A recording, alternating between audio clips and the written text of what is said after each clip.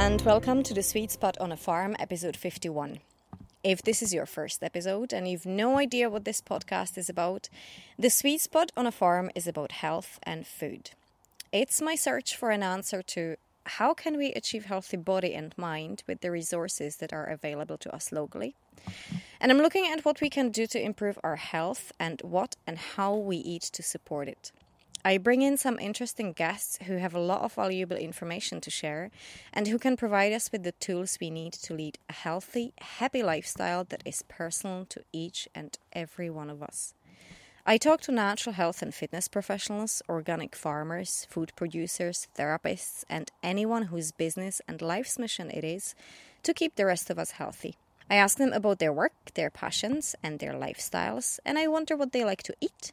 And we share cooking tips and plant-based recipes we can all easily make at home. Now, in the last episode, we talked about environment, and I feel like today's episode is particularly important if we are to continue that debate. Because when I think about our environment, I think about our ecosystems and biodiversity. And I've been thinking about it a lot, especially since the start of the lockdown and the beginning of my voluntary work at Azora Co-op Farm, which is actually where we are sitting right now, by the way. But when it comes to biodiversity, we really need to talk about the bees. And that is exactly what today's episode is all about. And my guest is a young lady who has been learning a lot about bees and the bee community and the role they play in nature, but also about the bee products and their benefits. And I hope she'll share at least some of the knowledge with us today. And it's my pleasure to welcome one half of the father-daughter duo behind the Bee Haven Beekeepers, Emma Thompson. Hi. Hi. That was a lovely intro, but I'm not that young. Well, you certainly do look very young. I don't know what your secret is, but I'm sure it has something to do with bee venom. I'm always kind of 30% bee venom at any one given time.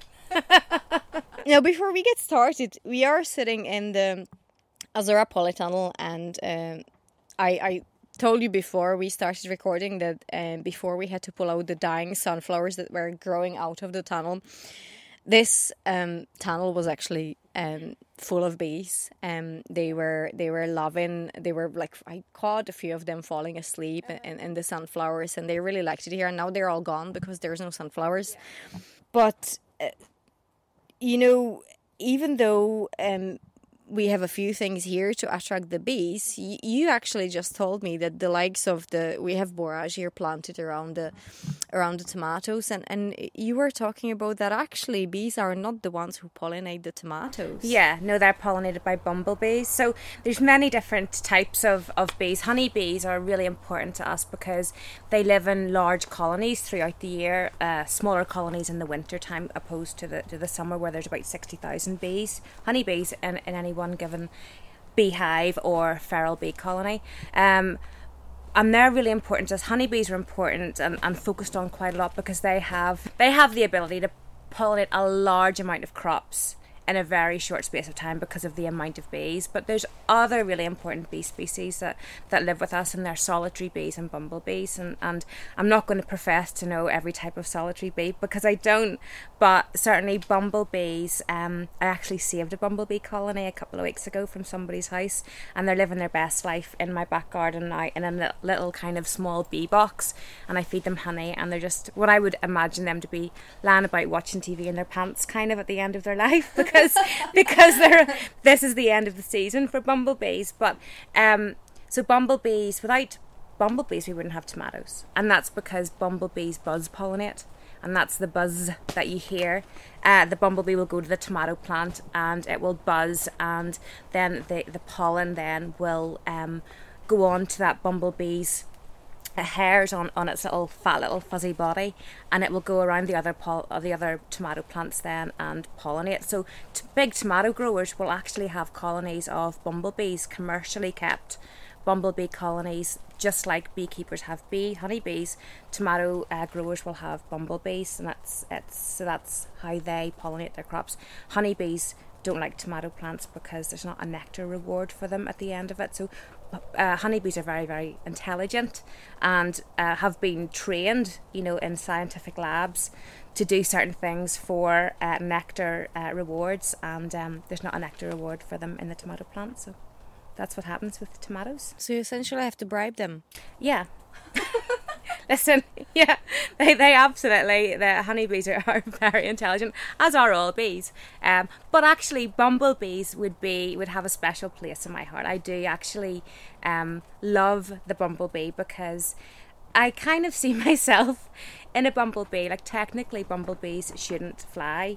They shouldn't be able to fly, but they do it anyway. So that's kind of how I kind of, think to myself about my life is, should I be able to do that? No, but I'm going to give it a shot anyway. So I'm kind of like the spirit, my spirit animal would be, or my spirit insect would be a bumblebee, I think.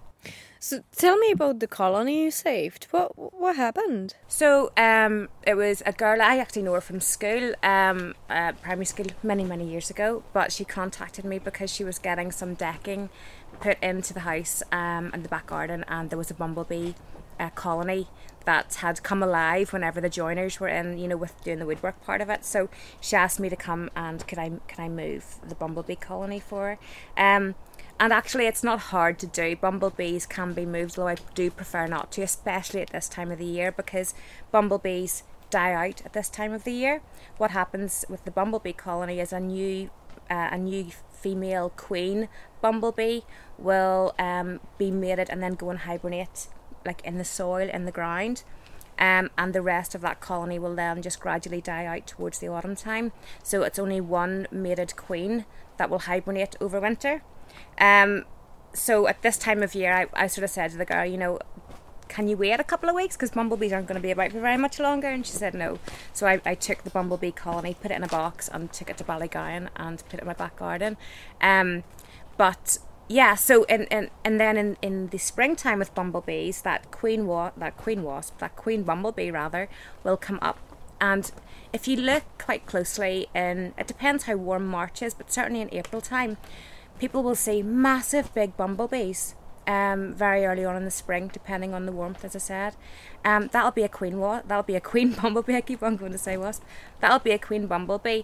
What happens there is she comes up and she's got no larvae, she's got no workers, she's just on her own. She has to build a nest from scratch herself.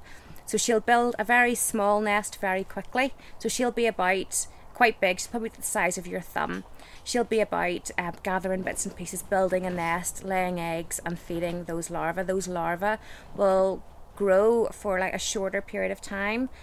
So the first worker wasps that you see in the spring will be smaller because she can't let them gestate for a long period of time because she hasn't got time to wait. She needs them quicker. So she'll start it all off herself. Then the little worker bumblebees will hatch and come and help her, and then she'll not leave the hive for the rest of the season then, because her job will be to lay eggs and to make that bumblebee colony grow. But it's never a massive colony, it's a couple of hundred maybe. Wow, I never knew that. This is Google's amazing. a wonderful thing. Hopefully Google's right. Wow, this is interesting. I really didn't know that it was bumblebees pollinating. But do you know, I spent so much of my time, especially, the phone calls I get, one comes to mind. It was an elderly lady phoned me to say that she had, are you the Beehaven Beekeepers? Yes. I've got a bee problem in my garden. And I said, oh, right, okay, well, what's happening? Well, there's lots of bees in the garden. That's not a problem, that's a blessing. How lucky are you? Isn't that wonderful? And she says, well, whenever I'm at the front door, they come around to my head. And I said, look, they're not going to bother you. Have you got a nest, do you think? I don't know, I don't think so. I think I've just got lots of bees. But I don't like wasps. And I said, well, wasps are really important too. So a lot of the time I now spend, it used to be talking about how important honeybees are, and I still do that. I think the population has come a big step forward into accepting bumblebees and honeybees and into the important kind of species category, but wasps are super important as well. And I do spend a lot of time now trying to convert people from wasp haters to maybe not wasp lovers but wasp appreciators, because wasps are really super important, and without wasps we wouldn't have plants for the bees to pollinate. because wasps eat the green fly and the aphids, and they're super important. And they get such a bad rap because they're a little bit, badly behaved towards August time. And that's mainly because the wasp colony collapses in August or in late July, and there's no queen. And the wasps that you see in beer gardens and drinking your Coke and, flying into your pints and hovering about your head, or in the bin licking, ice lollypapers, that's because they're starving and they've no queen and their whole world has collapsed and they've got nothing better to do. So wasps, an interesting fact is that worker wasps, collect the green fly and aphids, and the nectar and some pollen, and they bring it back to their colony. They feed that to the larva. The larva regurgitate that food and feed it back to the worker wasp. And the worker wasp eats what's known as like a sticky sort of sweet substance that the larva regurgitate. So the worker wasp can only eat that. So whenever the queen dies out at the end of July, early August, there's no more larva, so there's no more food, and there's no more queen. And the new queen does the same thing as a bumblebee newly mated queen does, and hibernates in the ground, so that colony completely collapses. Exactly the same as bumblebees, as I've said. So come August, September time, worker wasps just have nothing better to do, and they do become a bit of a nuisance. But prior to that, we have to kind of learn how to appreciate the wasp, I believe. Wow, I never knew this either. That's really interesting. I never liked wasps for a very simple reason, because when I was a kid, I spent a lot of time in my grandmother's garden, and she had loads of bees and wasps flying around, and I got a lot of stings over the years. But what I really didn't like, and I felt really unfair, is that when I got a bee sting, the poor bee died. When I got a wasp sting, the bastard lived. Yeah.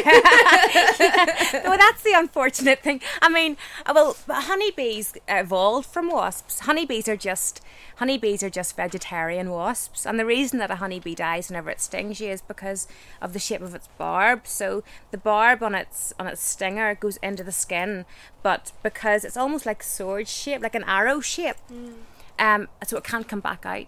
So the reason that the honeybee dies whenever it stings you is because the barb sticks in the skin because of the nature of our human skin, and it pulls its, I suppose, it's sort of gastric, sort of all of its like internal organs are pulled out. So what you see hanging out of your hand isn't the stinger, it's like the guts and the intestine of that bee. Oh. Yeah, I know. So that doesn't happen with wasps. I do believe, I could be wrong, and I'll come back to you on this, but I'm not sure if bumblebees die whenever they sting us. But certainly honeybees do. So I never got stung by a bumblebee, but loads of bee stings and wasps over the years. And I always, like when I was a kid, I always cried, but very rarely it was because of the pain. It was more, oh, the poor bee died. I know. I remember one of my earliest memories, and if my dad is listening and my mum and dad are listening to this later on, they might remember this too. But I remember being at the gate at the bottom of our garden in Dundonald and being stung right here on the nose. Ouch. Yeah, right there on the nose. And I remember dropping my ginger snap biscuit. And I think I was more distraught because my biscuit was on the ground than I was about the sting. But I remember that so clearly. And maybe, a lot of our memories sometimes are maybe just things that we've thought or dreamt. But I kind of do believe that actually happened. It's one of my earliest memories, is being stung in the nose. Yeah, mine usually were in the feet. There was a lot of, because we were running around naked around my grand's garden and barefoot all the time, so it was always a case of stepping on the poor bee. Well, the worst thing I ever had was a couple of years ago. And I mean, if it had been caught on camera, it would have been one of those moments that you would have got, hundreds of pounds for on the TV, because it was comedic.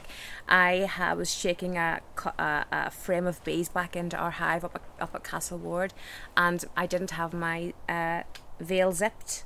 One of the things about keeping honeybees is that you really have to look after your health and safety, because it can be dangerous. It can, if you're not properly clothed or you haven't checked each other to make sure you're properly zipped up, it can be dangerous. And I hadn't checked, and my veil was open at the neck, so I'm sure about 20 or 30 honeybees all went into my veil, and I could just feel them I was starting to sting my head. So I was like, Dad, I've got bees in my veil. So I was running, and there was a lake. There's like a big kind of like a lake at Castleward. So I was running towards the lake to jump in. Luckily enough, there was like an event happening at the other part of Castleward. So there was nobody about, because that place would actually be quite busy with visitors. And Dad was banging me on the head and pulling my hair out.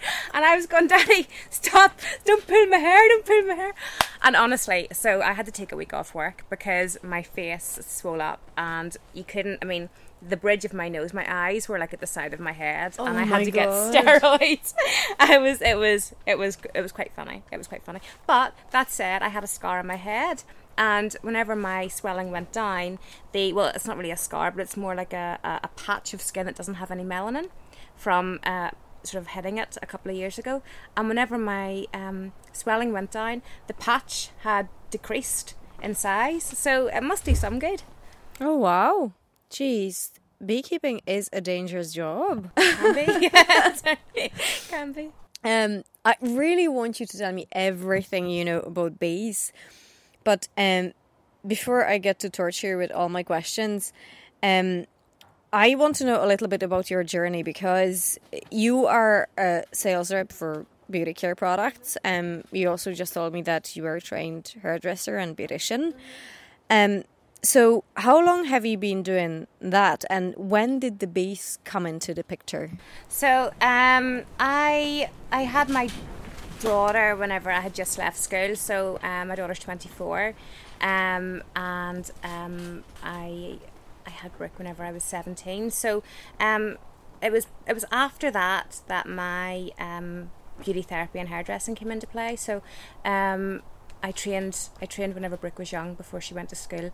And I really enjoyed my job as a beauty therapist and hairdresser. But I suppose looking back over the years, I thought maybe I should never have left it, because I actually really enjoyed that. But whenever I think about where I've come and the skills that I learnt as a beauty therapist, it's all come into play anyway. So what happened then was I left and worked in the call centre for a little while, and then I was snapped up by a vending machine company as a sales rep, and I was very lucky to get the opportunity, actually, because I had no experience, but I'd bumped into this the managing director at an interview for an admin job, and he said, no, I would like you to be in my sales team. So that's whenever my sales career in vending started, and since then I've repped for many different companies, including Mars and Hovis, account managed firms like Linus Food Service, and now I work for Coty, representing the brands Rimmel, Max Factor, Sun Shimmer and Sally Hansen.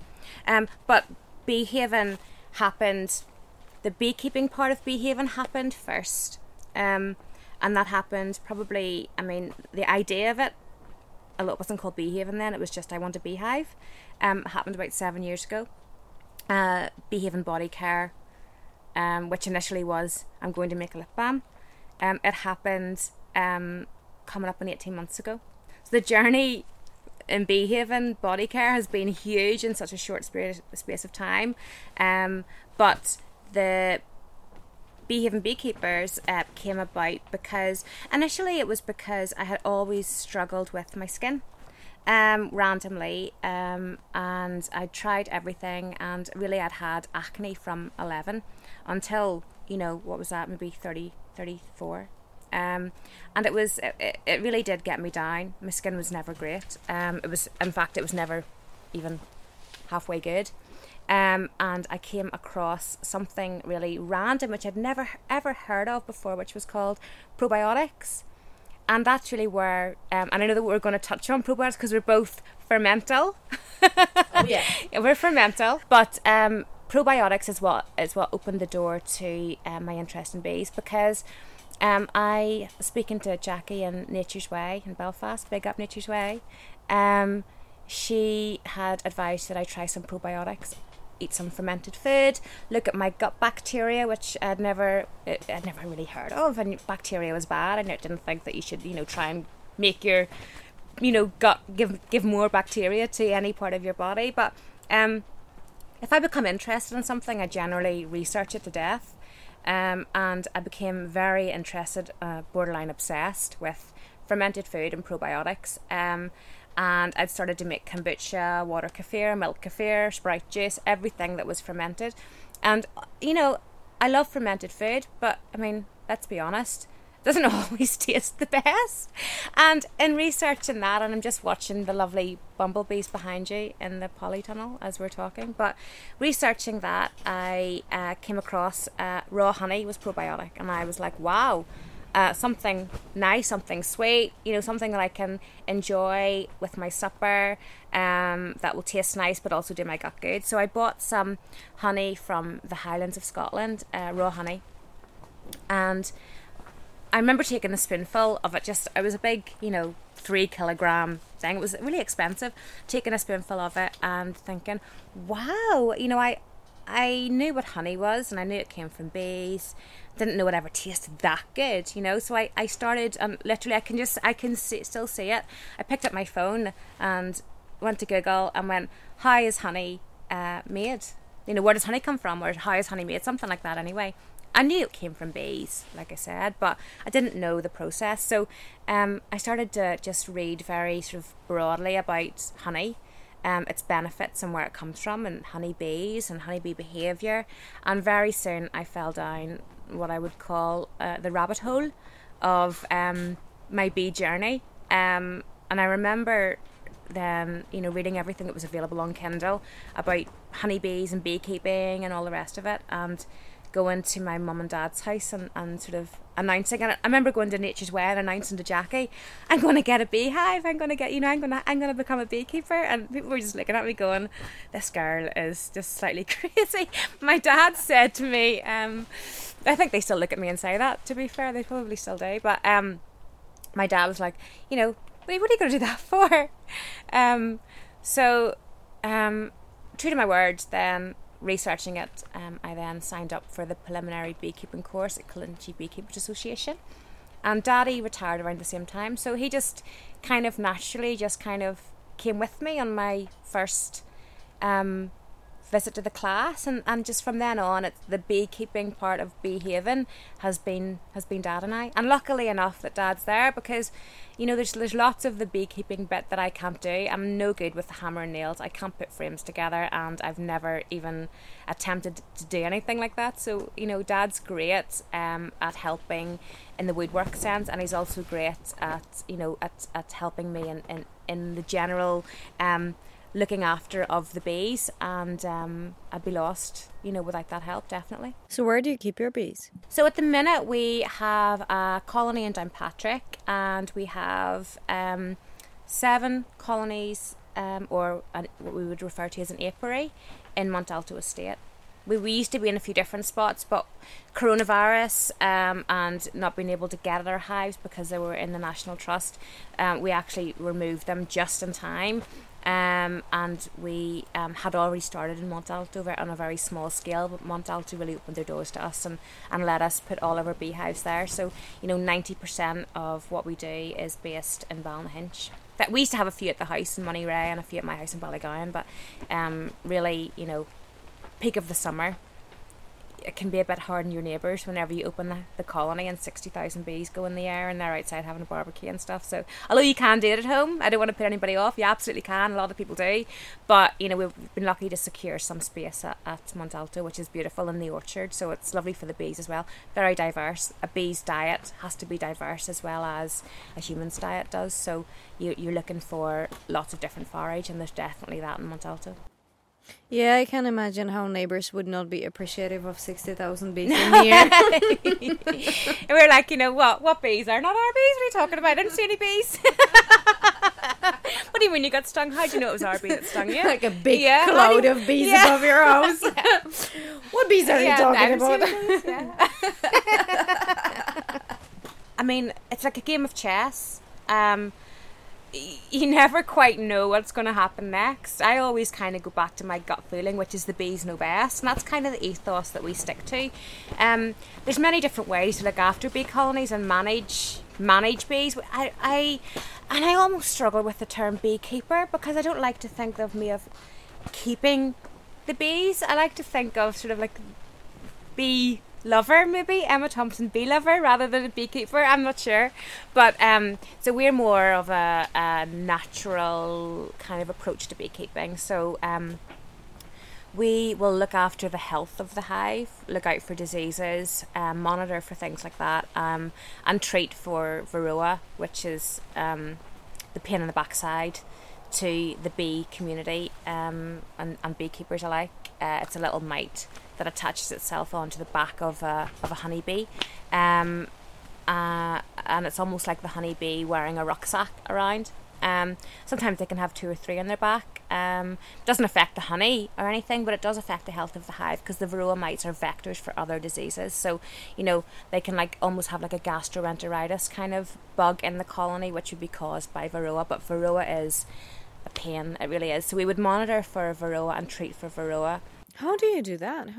There's 2 different types of treatment. So there's one which is like a thymol, a thyme-based, like sort of herb treatment, which very smart scientists realised that varroa don't like thyme or thymol as it's called. So at the minute that's one of the treatments that are on the hive. So whenever the honey flow has gone in August you'll or September, you'll put your thymol treatment on the hive. It's just almost like a little cat food tin full of like this sort of pungent gel that's inside, and the honeybees will touch it as they're passing through the hive, and then they'll pass it on to each other just by touching, and that makes the varroa mite drop from the back of the bee.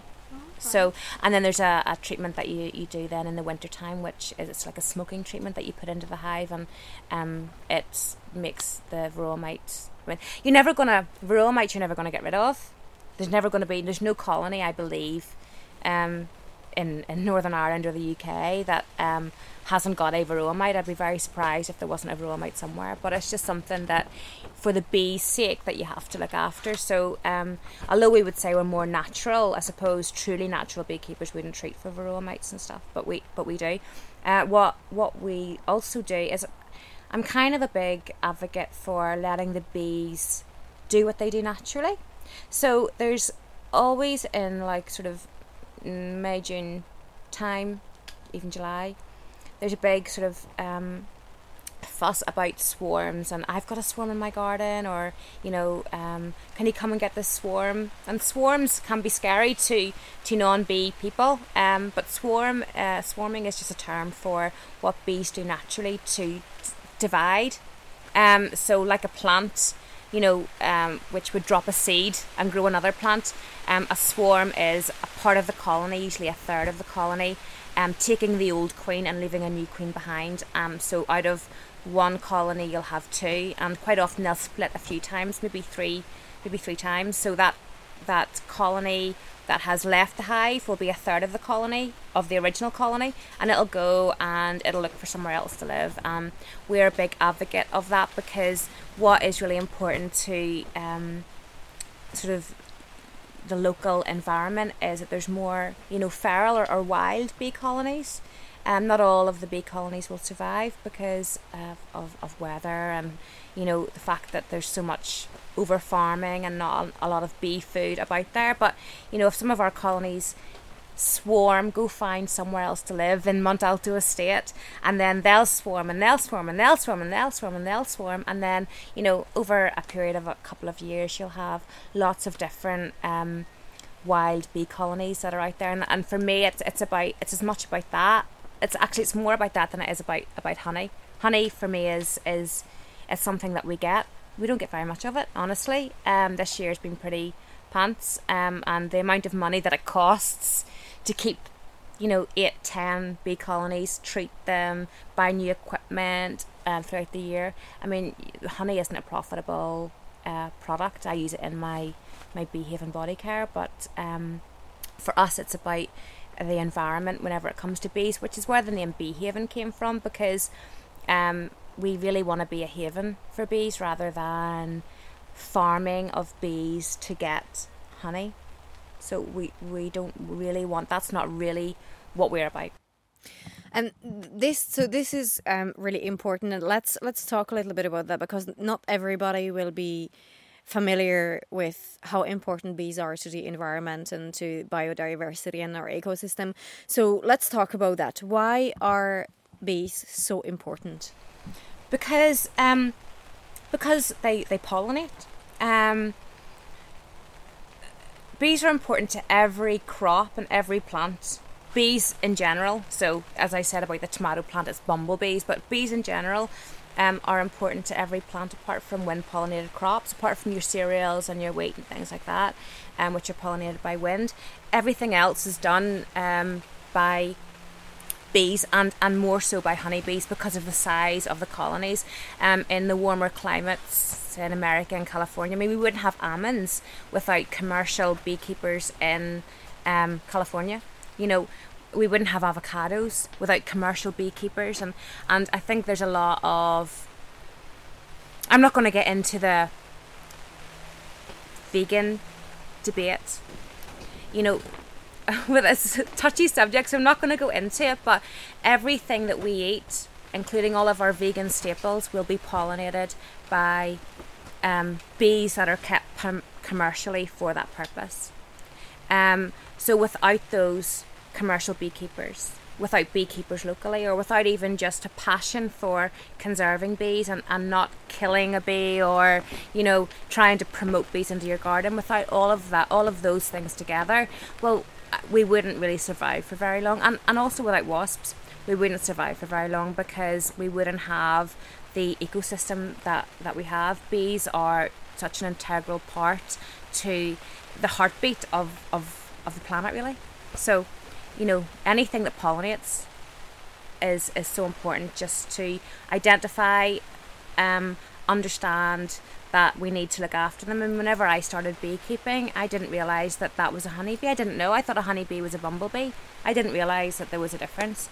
I actually had never seen or known that I'd seen a honeybee until I started to investigate beekeeping. I'd only ever registered in my mind that I'd ever seen a bumblebee. I had never seen it. Whenever I looked in my first colony, I actually thought to myself, wow, they look like wasps. You're going to laugh at this, but when I was a child, like, we knew the difference between wasps and bee and a bumblebee, because we had them in the garden and our grandparents would educate us, and we had loads of it because my grandfather had green fingers and he was growing loads of things, and so and my mom would grow flowers in the garden to attract the bees in, so we kind of knew. But I always thought as a child, and this is just too funny, I always thought that honeybee is the female and bumblebee is the male. Well, it's funny that you touch on the male-female divide in the hive. And actually, there's a film, what's it called? Bee Movie. Is it called Bee Movie?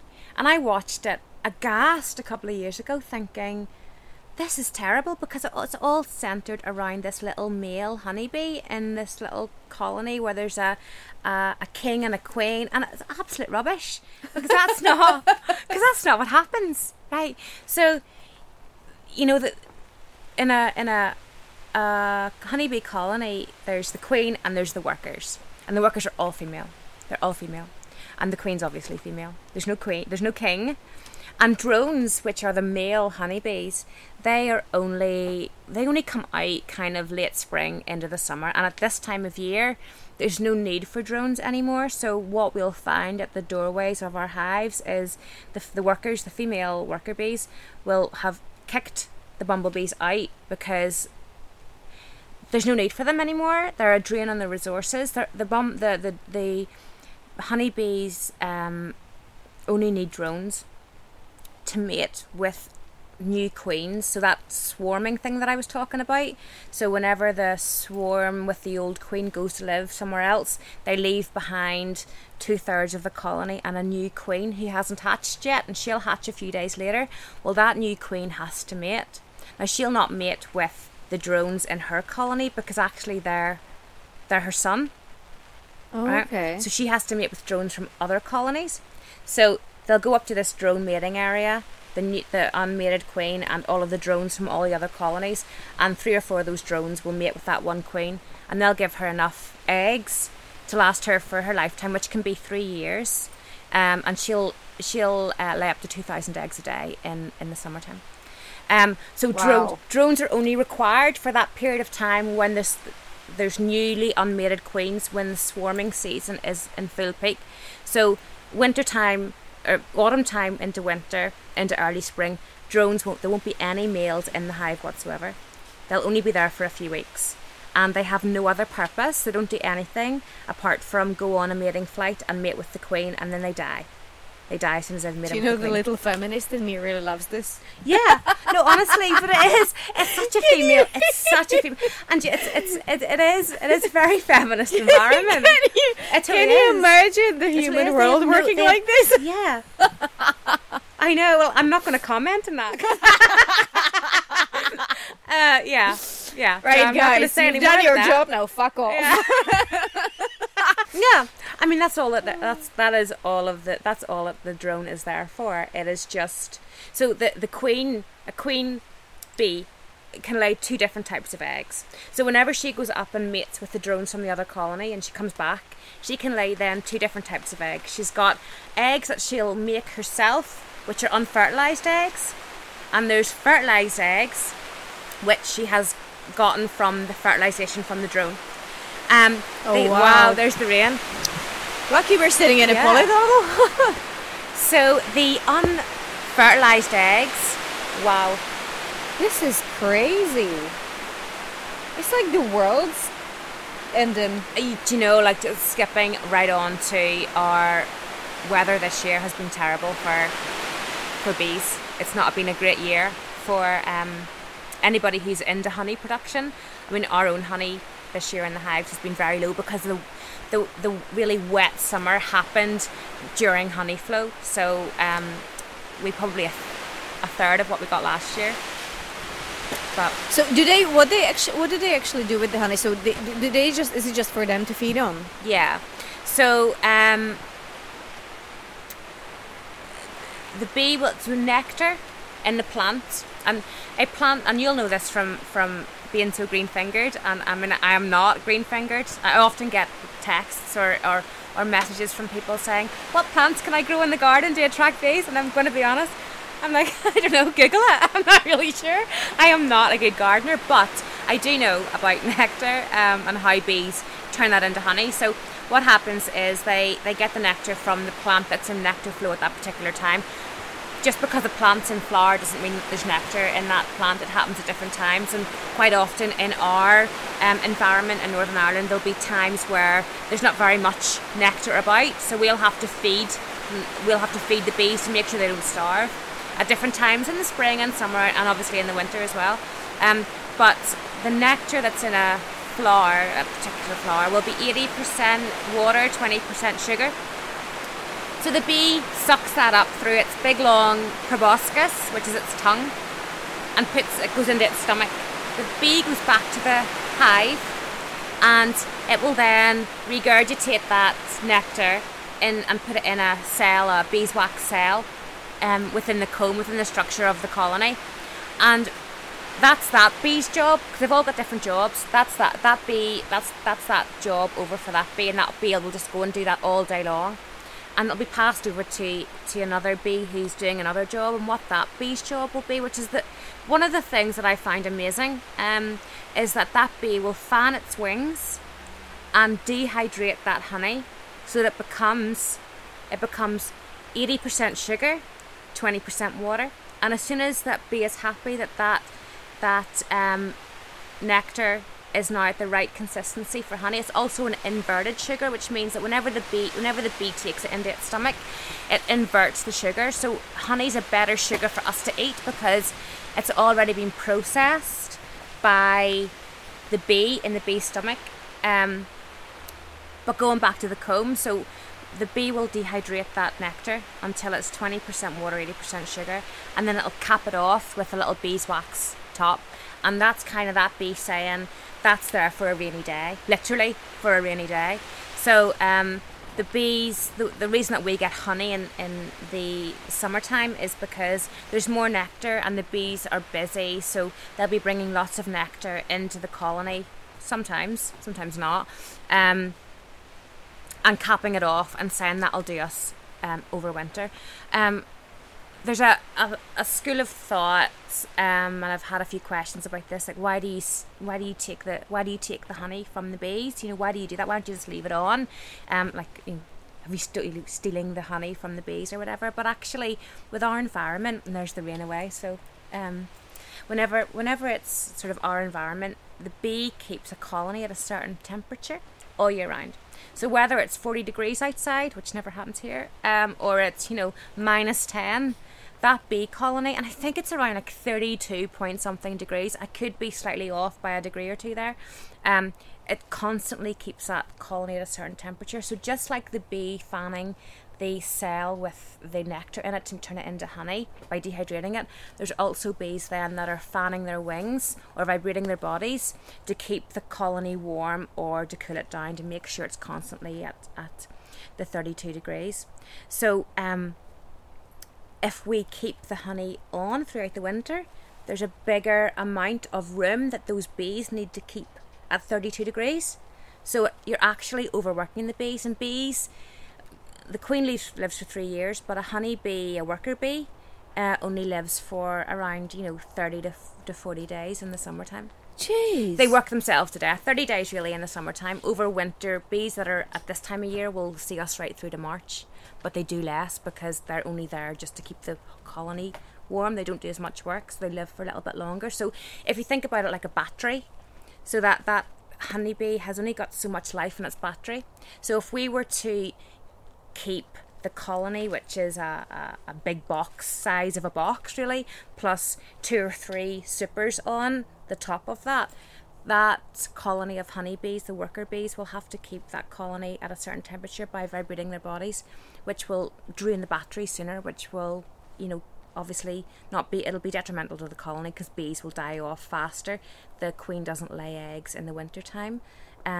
She sort of stops laying whenever the cold months come in, so they can't repopulate. So it's actually important for the beekeeper to take those extra boxes away, because those bees now need to concentrate on keeping the colony at the right temperature and environment to see them through the winter. So what we'll do then is they'll have stores in the actual box as well. So they grow out and they'll have some stores at the very extremities of either end of the box, but we'll actually put feed on for them as well. So we take the honey off the bees to save them, really, to be honest. And obviously it's nice then to have honey to put in products and to give to friends and family too. So essentially the honey that we see in the shops, or the honey that beekeepers produce for their own home use, that's essentially surplus. That's essential to take away from the bees. I think in a warmer environment you could probably argue that it could be kept on. In our environment it needs to be taken off just to prevent the colony from overstretching itself. So it's surplus in the sense that we can make sure that they don't starve in other ways by feeding them good fondant feed. So it doesn't take up any extra room and it keeps them alive. So what do you feed the bees over winter? Over winter, it's an inverted sugar fondant. If you think of your cream buns that you get in the bakery, and the nice white, I have a real sweet tooth, the nice white thick icing that's on the top, that's a fondant icing. So we buy the beekeeping variation of that, which is the sugars are inverted. Some people just buy the fondant that the bakers use. I've never tried it. I don't know much about it, but it's called inverted bees. So in the wintertime you feed them fondant, because fondant is instant energy. It's like us having a sip of Lucozade. And in the summertime, whenever they need some help in times of dearth, that's what we call whenever there's not very much nectar about, we'll feed them a syrup. So it's also an inverted sugar syrup, but the syrup they can store in the cells. Fondant they can't. They just like I said, it's like a sugary drink. But in the summertime we feed them the syrup, and they can put the syrup in the cells and fan it down and create stores from it. And one of the reasons that good honey is 7, 8, maybe more pounds per jar, and the honey in the honey aisle in Tesco's is maybe £1.29, is because those bees that have made the cheap honey will probably, I mean, there's very little of that honey that actually comes from flowers. There's very little of that honey that will actually come from nectar derived from flowers. It will all be from bees that are fed, and not even really on syrup, but on high fructose corn syrup. Oh, so basically it's like liquidized marshmallows. So if you're buying cheap honey for medicinal purposes, don't. Yeah, cheap honey's okay for porridge, but if you want honey for your gut, or to be healthier, or you're taking it on a spoon every day because of your hay fever, or any of those reasons, just get a good jar of honey and expect to pay upwards of £7. Yeah, and also raw. It has to be raw, because normal honey, the kind of honey, typical honey that you get in supermarkets, even when it's not £1.29 or whatever, it tends to be pasteurized. So you're essentially killing all the good bacteria in it. Absolutely. To make honey runny, I mean, I laugh because, and my partner will kill me whenever he hears me say this, but he likes runny honey on his porridge. So I actually buy that honey that we're talking about for him. But honey's not like that, is it? It's not. No, thick. it's not. No, it's not like that at all. And to make honey runny, you need to heat it and let it cool so that the crystals are smaller, so that it doesn't crystallize, or it crystallizes at a slower rate, or only if you put it in the fridge. So, yeah, I mean, and to do that, as you said, heating honey up to a certain, I think you can heat it below 40 degrees and not kill the bacteria. I could be wrong, but I think that's right. But to make honey runny and keep it nice and clear and nice and runny, even in the colder months, it has to be heated, and it's not got the bacteria, and the amino acids as well. It would be changed too. So raw honey is definitely the way to go. Honey on the comb is just the bee's knees. Pardon the pun. Yeah. Yeah, I used to love that as a child, actually. I remember that. We've put in a crate. It was our first year of doing it. So I do love cut comb. Some people can be like, oh, I don't like the beeswax, or I like the chewiness of the beeswax, and it's a very sort of specified taste, I suppose. But this year what we've put in the hive, and we've been successful to a certain degree with it, is crates of sections. So hopefully whenever we take that crate away in the next week or two, we'll have little wooden sections that are filled with cut comb that don't even need to be sliced. They just go straight into a box. And that is, I mean, it couldn't be any more untouched. It's literally from the hive to your spoon. We're not going to have very much of it, so but we did. I think we've been lucky enough to get some sections this year from the hive. So this honey, that's what comes from the honeybees. And we talked about bumblebee and we talked about wasps. Are there any other types of bees that we can find in our environment? Mm-hmm. So there's solitary bees like mason bees. There's woodcutter bees. And there's lots of bees that live in very, very, either by themselves, completely solitary, or very, very small numbers that will have a pollinating job to do, but won't have a lot of stores. Like the bumblebees that I have in the garden at the moment, I check in on them all the time because they're so sweet. They don't even, I can take the lid off and have a wee look at them. They don't even sort of care, really. But you can smell the honey, and there's not very much of it, so they collect honey in tiny little cauldrons that they've made themselves called honey pots. So there's a very small amount of honey just to get them by, because there's no backup plan required for these solitary bees and for these bumblebees, because they don't need to see themselves through the winter, because they don't survive in the winter. It's only really honeybees that have that big sort of that they need the stores to get them through the winter months. Almost like sort of like, little squirrels, or any kind of hibernating animal that would sort of pack stuff away to make sure that they've got something to eat in the winter. Honeybees do it like that, but most other bee species, I believe, don't need that level of backup plan.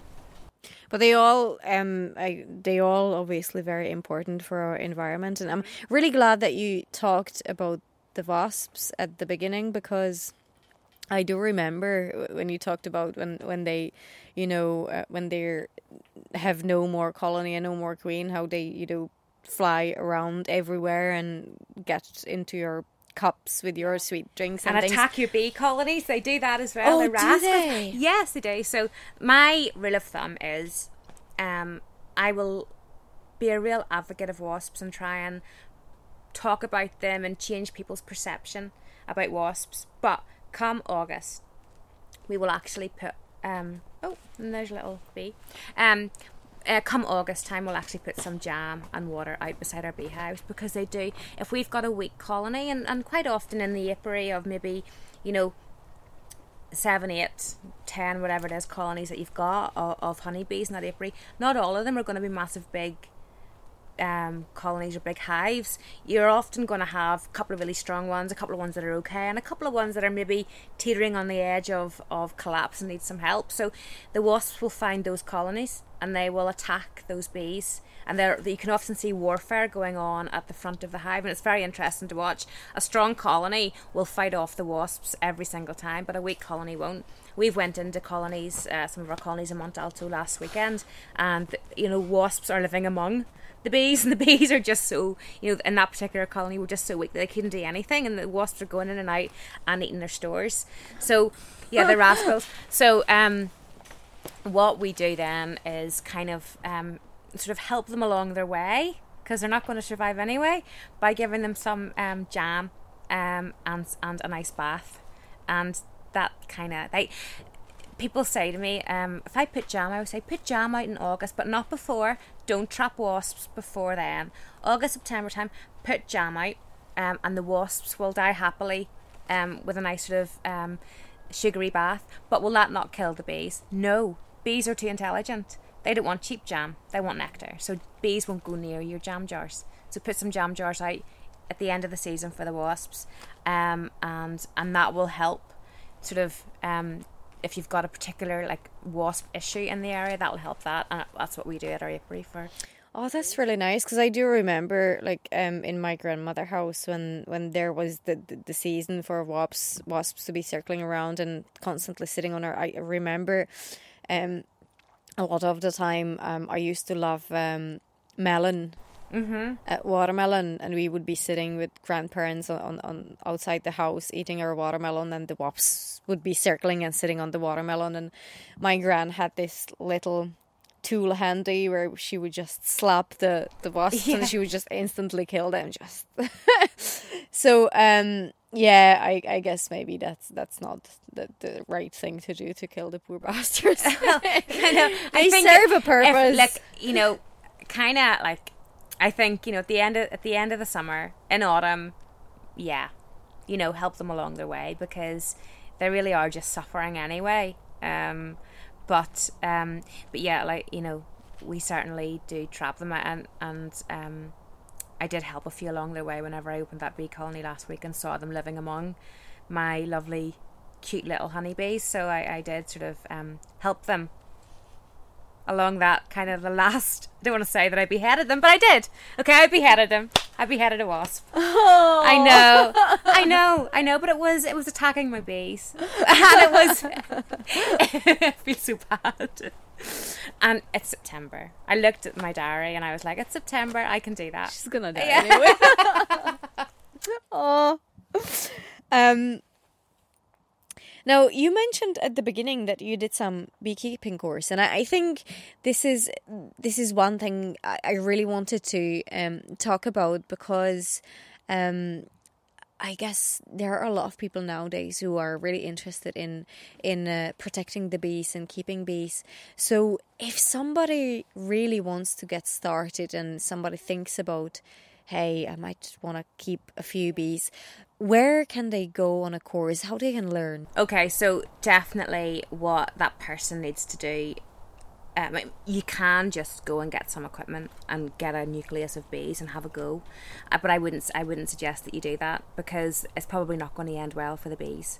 You need to kind of have an idea of what you need and what you need to do and when you need to do it, and you need to have a support system as well. So what I would do is encourage that person who's interested to contact the Ulster Beekeeping Association, UBKA, if you Google that. and look for their local preliminary beekeeping course. There's many of them in Belfast. There's Calinshi, there's beekeeping courses. There's lots of them about Northern Ireland, so beekeeping associations rather. So if you attend that course, you'll learn a lot about the theory and practical, and it's also a good way because it's not overly expensive to start, but once you get started, the costs kind of start to mount up. So it's good to have an idea first whether it's something that you want to do before you spend the money. You need to have a beekeeping suit. You're going to want to get some bees after the course. It kind of runs in the winter time, so it ends at a really good time. So it's kind of just the early part of the summer whenever the course ends, and then it's about time for you to get your first nucleus of bees if you're still interested. But whenever you add all those costs up, and certainly the costs that you'll need for your second year, where you'll be adding supers and maybe a second or third hive, you need to be 110% sure that's something that you want to do. I get a lot of queries on my Beehaven Facebook page about how to become a beekeeper. Sometimes, I got a particular message this year of a girl that she was a bit bewildered because she'd put a beehive in her garden and she still hadn't got any bees. So I had to explain to her that that's not really how it works. I think she was trying to catch a swarm, which you can do, but it doesn't really happen like that. You don't just put a box out and bees automatically just kind of appear, within a certain period of time. It's not almost like mushrooms. It's not like that. Oh, you don't just come into your garden and see a beehive there. Oh yes, let's just live there. Do you know what would happen if you didn't want the bees? Oh, absolutely, that's going to happen. Right? As soon as you want a colony of bees, they ain't going to appear. They're not going to appear. So, go to the Ulster Beekeeping Association. Check out your local preliminary beekeeping course. Probably a good time of the year to start thinking about that if that's something that you want to do. I don't know how it's going to run this year with COVID. But that's what I did. So I attended that course, and I was really sure that that's what I wanted to do. And through the contacts within the Beekeeping Association, I was able to get myself sorted out with my equipment and my insurance and my bees and everything. So definitely that's where that person should start. Can you give people an idea what the cost at the start is? How much are we looking at if you just want to get started at the beginning? Very basic. You're maybe talking below 200 for a nucleus of bees. A nucleus is a term for a small colony that comes in a box, and that would include the polystyrene box. You are a beekeeping suit, proper one. Don't get the silly ones off Amazon. Get a proper beekeeping, a good sheriff one. I can't even remember how much it cost, but I'm sure it was in and around £100. You're going to need some equipment. You're going to need a beehive, a box with frames and a stand and a roof. I kind of want to say, for very basic, probably £600-700 initially. But then you don't want to just have one colony, because is that colony going to see you through the winter, especially your first year as a beekeeper? Is that colony going to survive? So you kind of want to get two, because you want to have a backup plan. And then the next year, of course, that colony might split, or you might split that colony to prevent it from swarming. It depends what you want to do. So then from that, they've got two colonies. If maybe one is split, then you're going to have three. And then you might catch a swarm. You might get called out to a swarm in somebody's garden, and you've got 4 beehives. So that's 4 boxes. And then, we started off with 2. And I think at most 2 years ago, we probably had 12. So that's 12 beehives, 12 supers, 12 supers full of super frames, treatments. So it's one of those things that you need to kind of plan for it not just being one colony initially. It's going to be a little bit more. Once you buy the equipment, it's bought, it's there, you maintain it, and you can use those super boxes again and again and again. You can use brood frames for a couple of years, and then your second year you probably get some honey and you can sell it. We did tot up our first year of getting honey. We didn't get any our first summer of having bees, we didn't get any honey because it's a nucleus of bees. It kind of grows throughout the summer. It's not really big enough to provide you with any honey the first year unless you're very lucky. So second year, we looked at what we got in terms of volume, and then we totted up what we'd spent: feed, treatment, equipment, and the jars that we sold for £7 that year actually cost us £40. Oh my god. Oh my god. Now, that's year 1. Year 2, year 3, year 4, year 5, year 6. You're still using the equipment that you've had since year 1 and year 2. So the cost gets less and less and less. But, you know, it isn't without its expense. But you know, I'm glad we are talking about this, because for a while I did work in a health food shop, and you hear people fretting about how expensive raw or local honey is, and well, this is why. And hearing that you're actually losing money on it, and you know, and then you almost look guilty having to charge people £7 for a jar of honey, but bloody hell, if it costs you 40, you're losing a lot of money on it. Jeez. Yeah, definitely. Now that's maybe your first year. It depends. I mean, this year isn't going to be a great year for us in particular. Beekeepers in different areas will have different experiences of 2020 and what honey they got, what honey crop they got for their colonies. But I use my honey in my products, so it's of more commercial benefit to me as an ingredient rather than an end product to sell. So that actually takes us nicely to that, because I really want to talk about this. So you make a lot of body care products. Yeah. And that is something that I've been using for a while. I know. I love hearing that. Like, people I don't know, they're like, "You make that?" And I'm like, "Yeah, it's me." I've been before we did hit record. I was raving about your shampoo. we can definitely talk about that. But so tell me. So you were keeping bees, and then you. How did you decide? Okay, I'm gonna make stuff. It was really random. You know, I honestly think I've been preparing for this part of my life from a small child, because you talk about being in your grandmother's garden and your memories of a child, being a child and bees. My memories of being a child was making mud pies, mixing things together, being in the garage playing with my chemistry set, or upstairs in the bedroom all alone stamping things and pretending that I was in a post office. And if I look back, whenever I'm doing that at home, you know, making soap, it's a chemistry process, really, you know, and stamping my labels, everything's hand stamped, and I'm thinking that's the post office. This is the chemistry set, and making things and coming up with formulations. It's making mud pies, you know. So it's all been like foretold from I was a very small child. But what happened was it was never a plan. I started taking a medication. So I told you about the reason that I became a beekeeper was because I discovered that honey was a fermented food, and I've been just sort of exploring probiotics and healing my gut. Well, my skin had been clear, and it was mainly because of I think I had a yeast infection in my gut that I actually cleared up with the fermented food.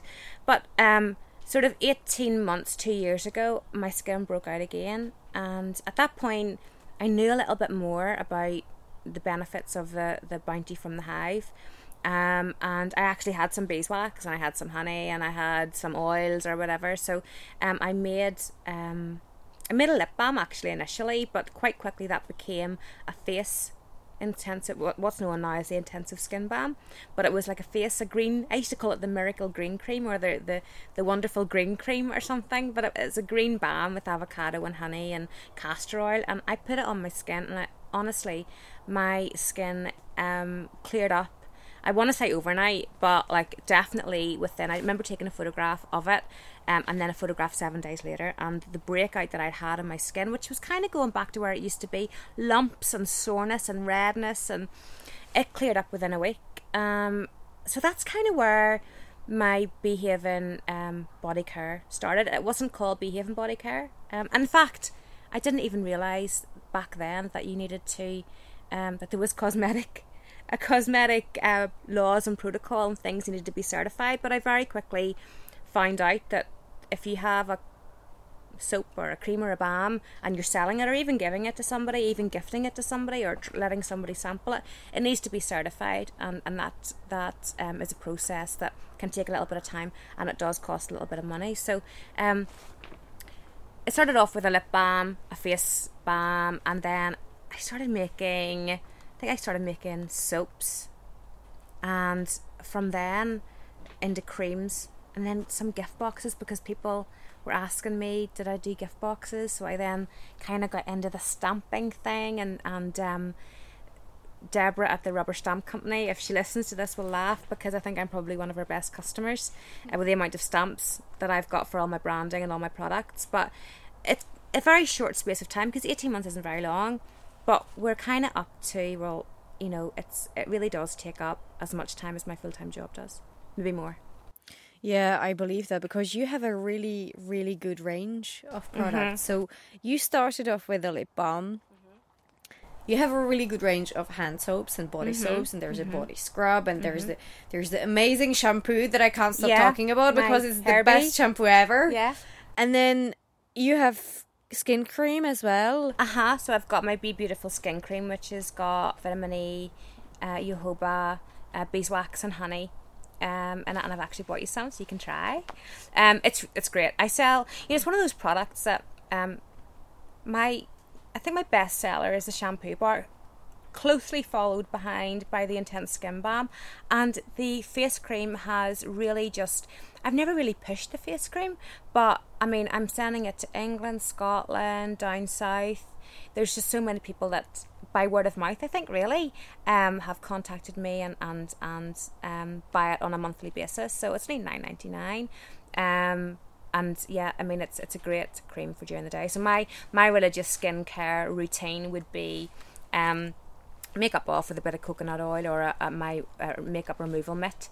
My skin, my Let's Be Clean or my Let's Be Clear honey soap with my konjac facial sponge, and then if I'm going to work, it will be my Be Beautiful day cream, or if I'm going to bed, it'll be the Intense Skin Balm.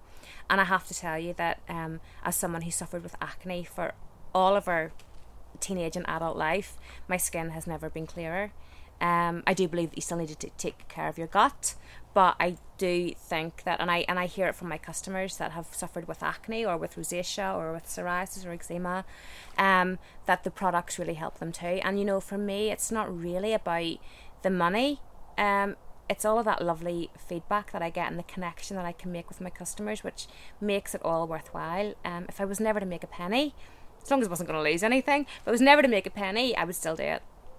And I am just amazed by this, because you start keeping bees, and then you suddenly, within 18 months, you have this whole range of body care products that are absolutely, like, based on my own experience, they are absolutely amazing. And I'm all about using natural stuff, and I'm over the past few years, I've become a big believer that, you should be putting on your body only stuff that, in theory, you should be able to eat. If you can't put it in your body, don't put it on your body. I mean, why would you?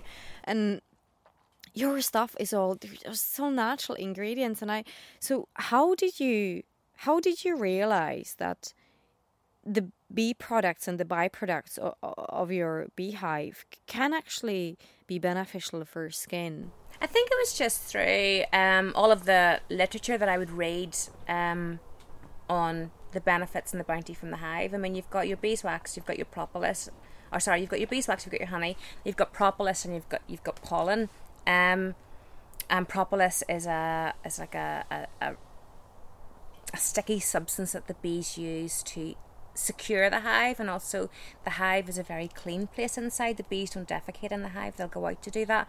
The propolis is like an antiseptic. It's been used for, I want to say millennia, but I have no idea of the length of time it's been used for, but for hundreds of years in poultices and stuff to help with wounds and healing of the skin. And then you've got your pollen as well. So obviously the pollen is from the plants. So I mean, if you think of the power that plants have had in medicine over the years, especially like the aromatherapy, your pollen's going to give you that. I don't believe in using products like pollen as an ingredient, or even people using it as a superfood and putting it on their cereals and stuff, because actually that's farmed in quite an unpleasant way for the bees. And the bees need to keep the pollen in the hives to feed the larvae. It shouldn't be taken from them, I believe. But that said, there will be pollen naturally occurring in beeswax, because it's part of the reason that beeswax is yellow. Beeswax, whenever it's first made by the bees, is white, but they mix it with some pollen, and over time that beeswax will be yellow. So there'll be pollen naturally occurring in the honey, in the beeswax. Anyway, you don't need to buy a bag of pollen and put it on your cereal or This is really interesting because, oh God, I'm so glad we are doing this podcast, because I actually used to maybe about 2 years ago, I would occasionally buy a bag of bee pollen to top up some bee vitamins. Well. Yeah, but now after this conversation, I haven't done it in a long time, because I just there's no need for it. I get my minerals and from vegetables and from other sources. I don't actually need that extra. But now that you said it, I'll never buy it again. Yeah, well, you know, whenever I first, so that beekeeping course that I did, I came across some very influential people. And one of the conversations I had with one of the lovely ladies that took the course was, I had told her that I was buying bee pollen because I was really into anything that was a superfood. I would just buy. So I was buying some pollen, and that lady said to me, "Oh, don't be doing that. Just leave it for the bees. Just leave it for the bees." And she didn't tell me why, but whenever I researched it, then I realised that you know the bees go into the hive with pollen on their legs, known as their pollen baskets.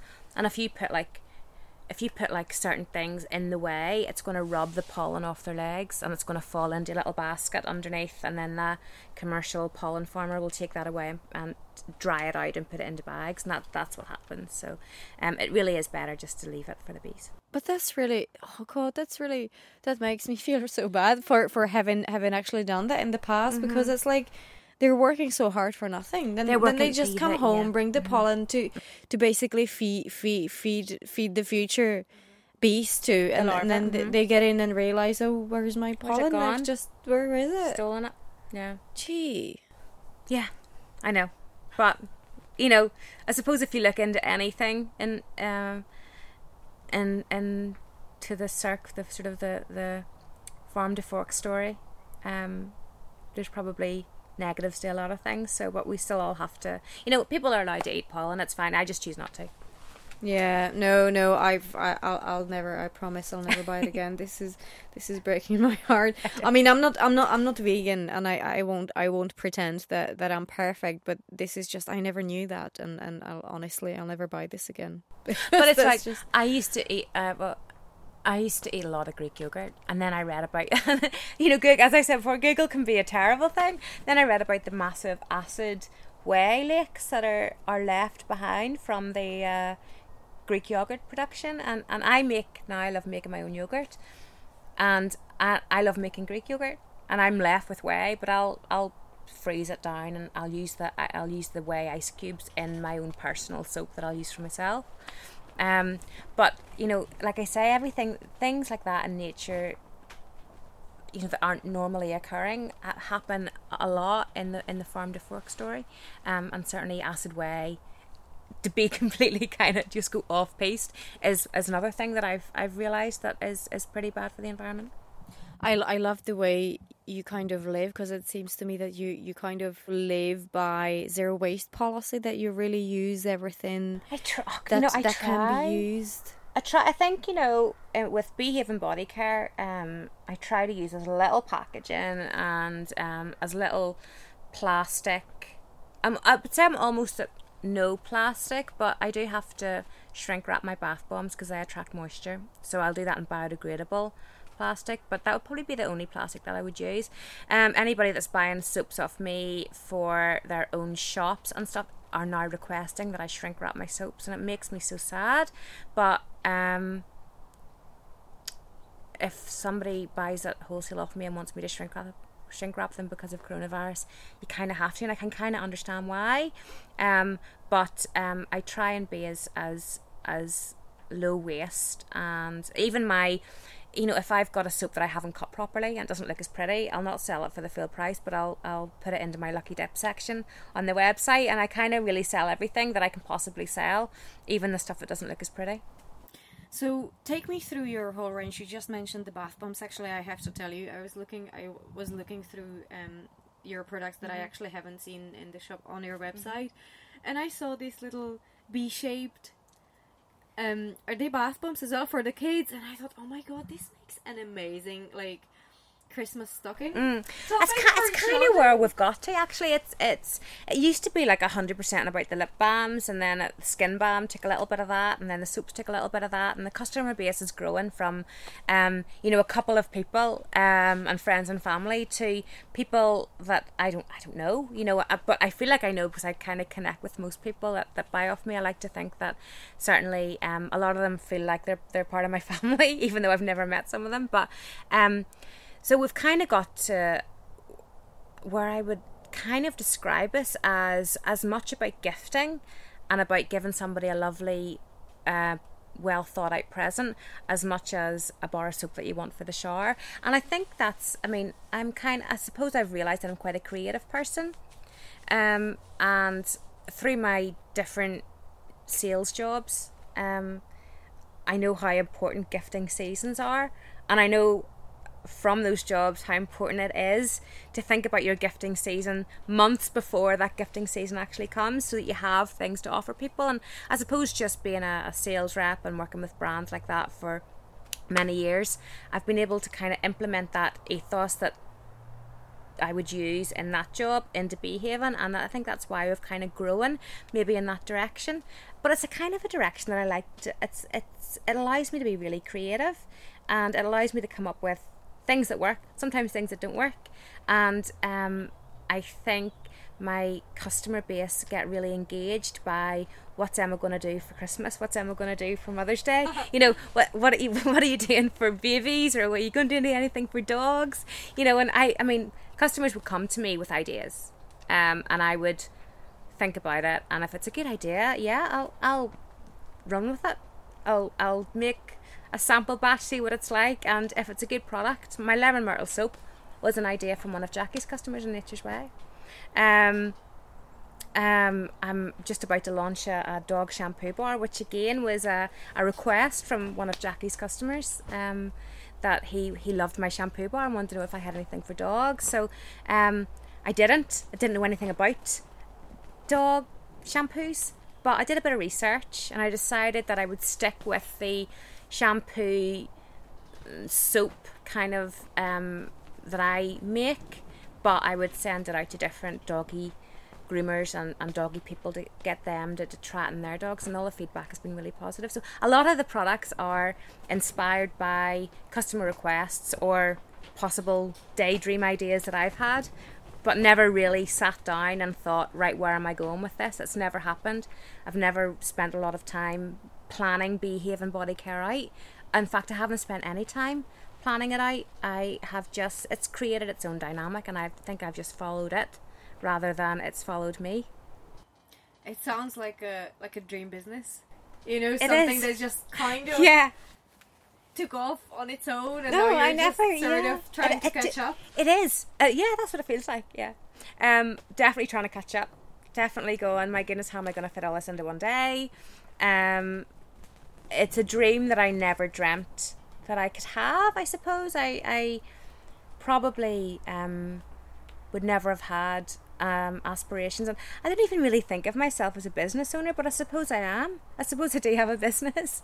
Well, after 18 months of having an absolutely amazing range of bee body care products, you probably should realise that's what I do.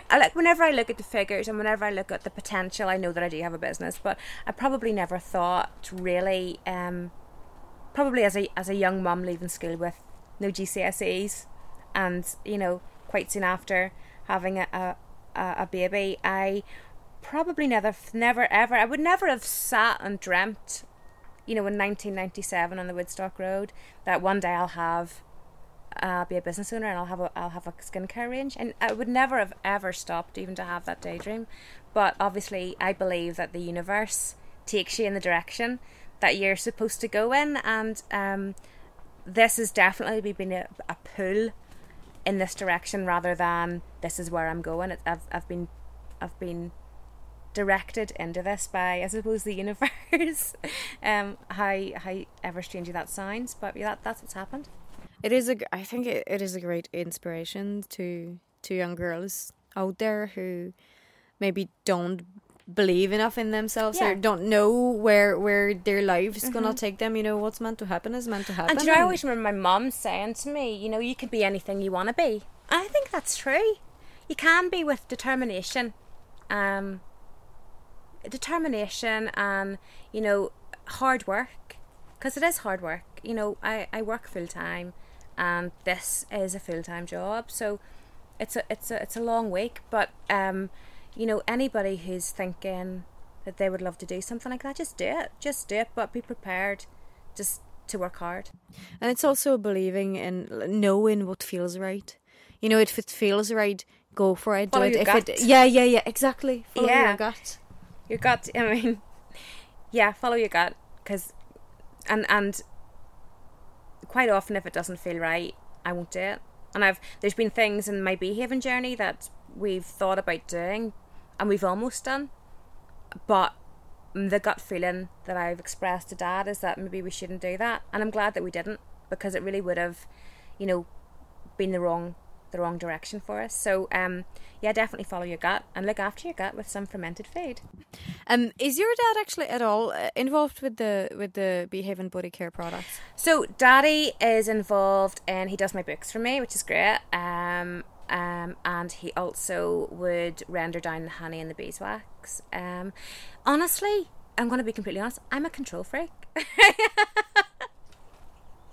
And I'm also a really bad Jew of things. I'm also a real perfectionist, so I find it really difficult to hand over the making and the packing and stuff like that at the minute. While I can still do it myself, I would like to bring my daughter in to help me as well. As we gear up for Christmas, I'm going to need some help. There's a lot of paperwork and batch paperwork and things that happen behind the scenes in making a bar of soap or a lip balm. It's not just as easy as melting some products and putting them in a jar. There's a lot of red tape and EU cosmetic laws and procedures that have to be followed. So I probably am at the stage now where it's busy enough that I could do with some help with that. I don't like to palm off all the horrible jobs on everybody else, and I get to do all the nice stuff. But Daddy he is there helping with the books, and without him I wouldn't have the nice beeswax and honey ready to put into my ingredients or into my products without his help. So what goes into your products? And let's talk briefly about the range, because you have lip balm, you have the soaps, you have the shampoo bar, so I have a range. So I mean, there's a good range of I call them remedy soaps. So you've got goat's milk soap, you've got Himalayan salt soap, you've got baby soap, you've got natural fragrance-free soaps, you've got soaps that are fragrance with essential oils, but then there's also some fun stuff too.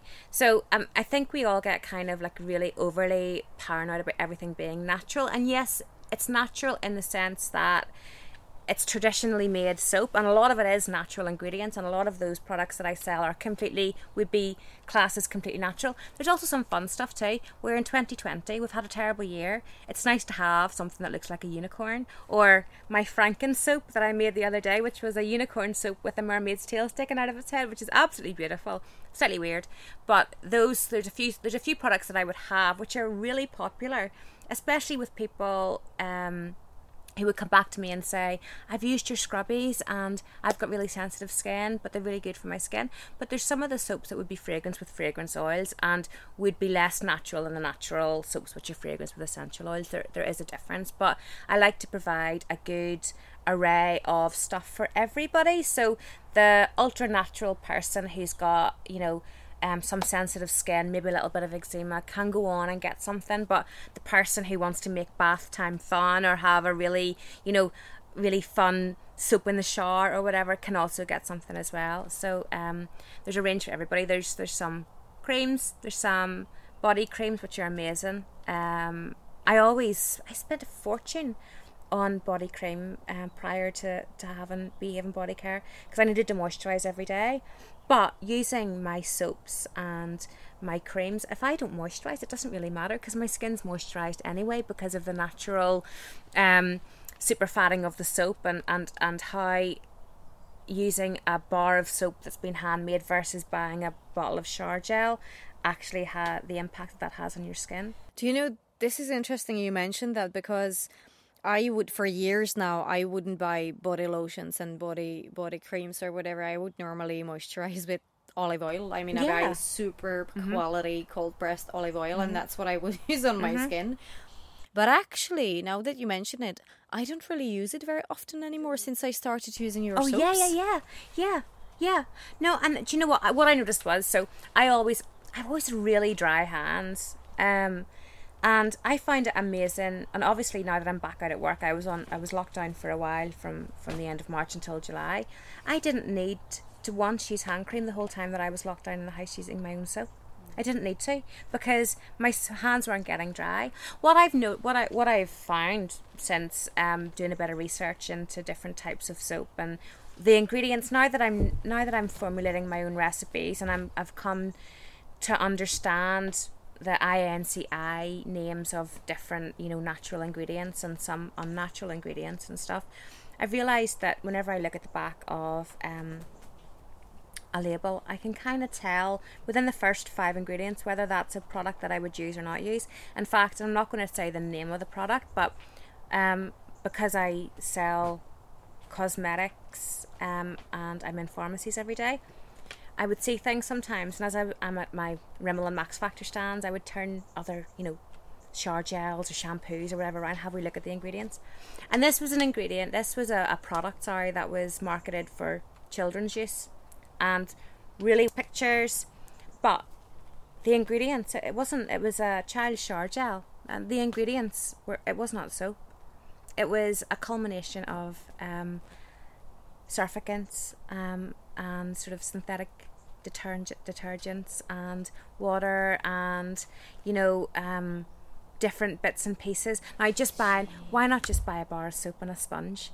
Why not just get a good bar of soap, not even just from Beehaven, but from a bar of soap that has been made by somebody, and it's it starts off, the first couple of ingredients in a bar of soap will be sodium something or other. In a good bar of soap, it'll be sodium and whatever the oil that the process has turned into a salt has been derived from. So that's what you should look for whenever you're looking for something to wash your children and yourself in. Don't pick up a 99p bottle of shower gel, because you're only going to spend £3.50 on a bottle of moisturiser, because that shower gel is going to dry your skin out, and you're going to have to buy a moisturiser, and quite often it's the same company. It's shower gels and moisturisers. It's like the products. That is so clever. Yeah, it is, and quite often the moisturisers are a paraffinium liquidium. That's paraffin. That's going to dry your skin out, so you're going to need to use more moisturiser, and you're going to need to use it every day. But these companies can afford to be able to make claims that it does X, Y, and Z, because they've hundreds of thousands of pounds to put behind their research, and they can say, I have stuff there that I know has worked for my customers who have got psoriasis and eczema, but I would never say that's for psoriasis and eczema, because I'm not allowed to. I can't make that claim. I'm not going to make that claim, but I will say, look, I've got customers who have used X, Y, and Z, and it's helped them. If I had, a spare, 100 grand, maybe I could do the same thing and say that my products are, will do X, Y, and Z.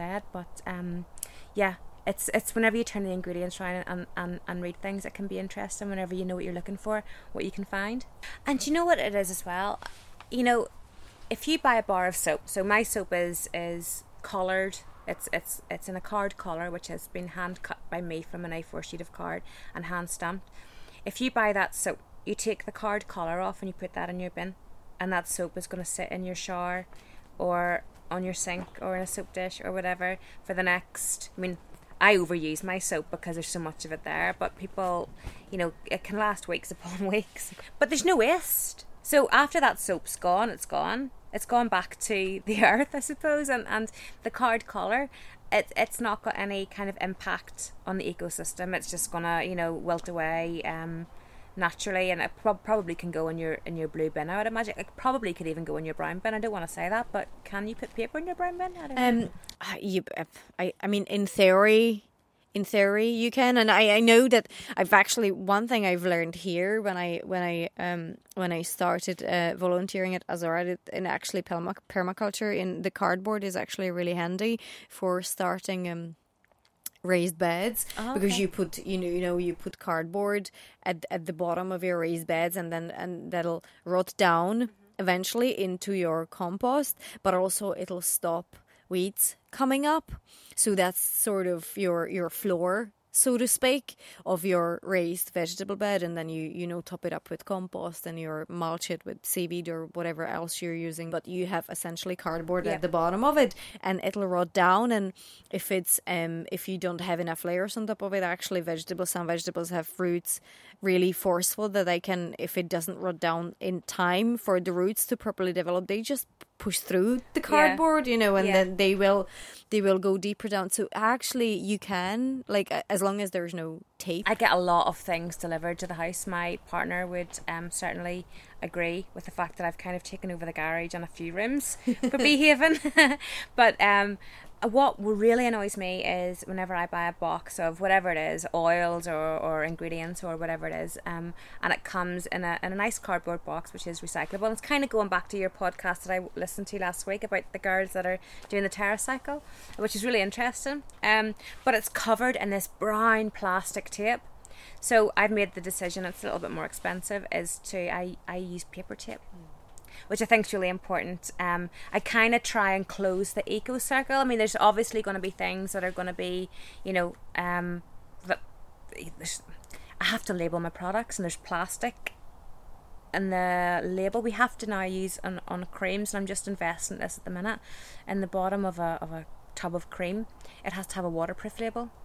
And that needs to be laser printed on. So I'm just in the process of getting some waterproof labels and my laser printer. I'm not sure how eco-friendly that is, but that is legislation that we have to follow. But I like to kind of close the loop. So, I mean, I could go to local packaging firms and get nice soap boxes all printed up with Beehaven and colours, and have my own brand on it and stuff like that. But there's obviously a minimum quantity on what sort of commercially viable for you to do, and that wouldn't really bother me. What does bother me is all of those expensive inks that go into that packaging. I try and avoid. So as long as I would like to say that if I ever have to go down the route of doing that, I probably wouldn't want to do Beehaven anymore. I kind of want to stay with craft paper, hand stamped, ecologically friendly products that people can buy and not have to worry about how they're going to what week on TerraCycle that the products are going to be able to be recycled. I don't want any of my customers to really have to think about that.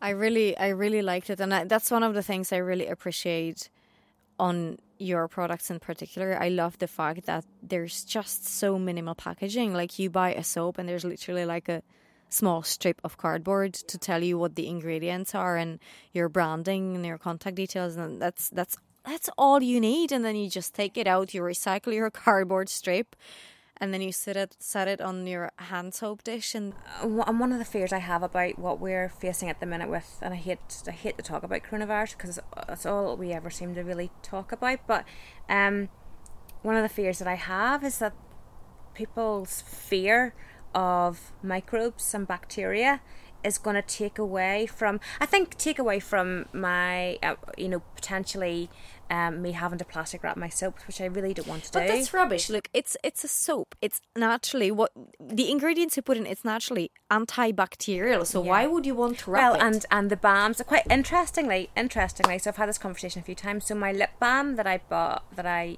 had my first product, I've noticed that people have started to switch to my moisture stick, and asking people why, or people saying why they've done that, is because they don't want to touch anything more than once. because they're scared of transmitting bacteria. But I know from my cosmetic certification on my soaps, on my balms, is that they don't support microbial growth.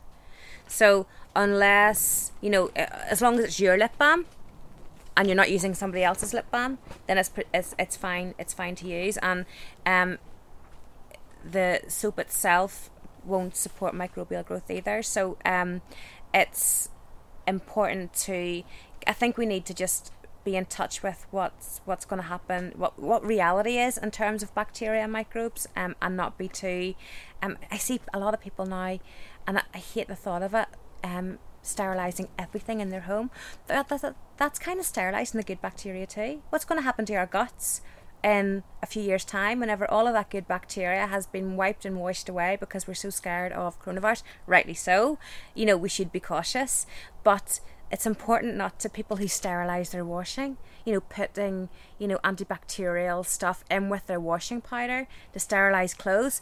That's we need to OCD. just, or, sterilising their furniture and stuff like that. I kind of get it, we're all so frightened, but I think, we need to kind of be in touch with what we need for us to be sustainable human beings, which is good bacteria as well as bad. Anyway, so it's veering off, but yeah, eco-friendly packaging is definitely what we're always going to be about in Beehaven. I don't want to ever stray away from that. And before we steer away from your beautiful products, let's just quickly touch on your ingredients, because you did mention that some of the products are completely natural, some of them there are some other fragrance. So what are the main ingredients that you mentioned? Essential oils, and obviously use your propolis, your beeswax, your honey. Yeah, a lot of my products will have coconut and castor oil in it. There'll be a lot of my products will have my favourite essential oil, which is lemon myrtle, which is widely known to be more antibacterial than tea tree oil.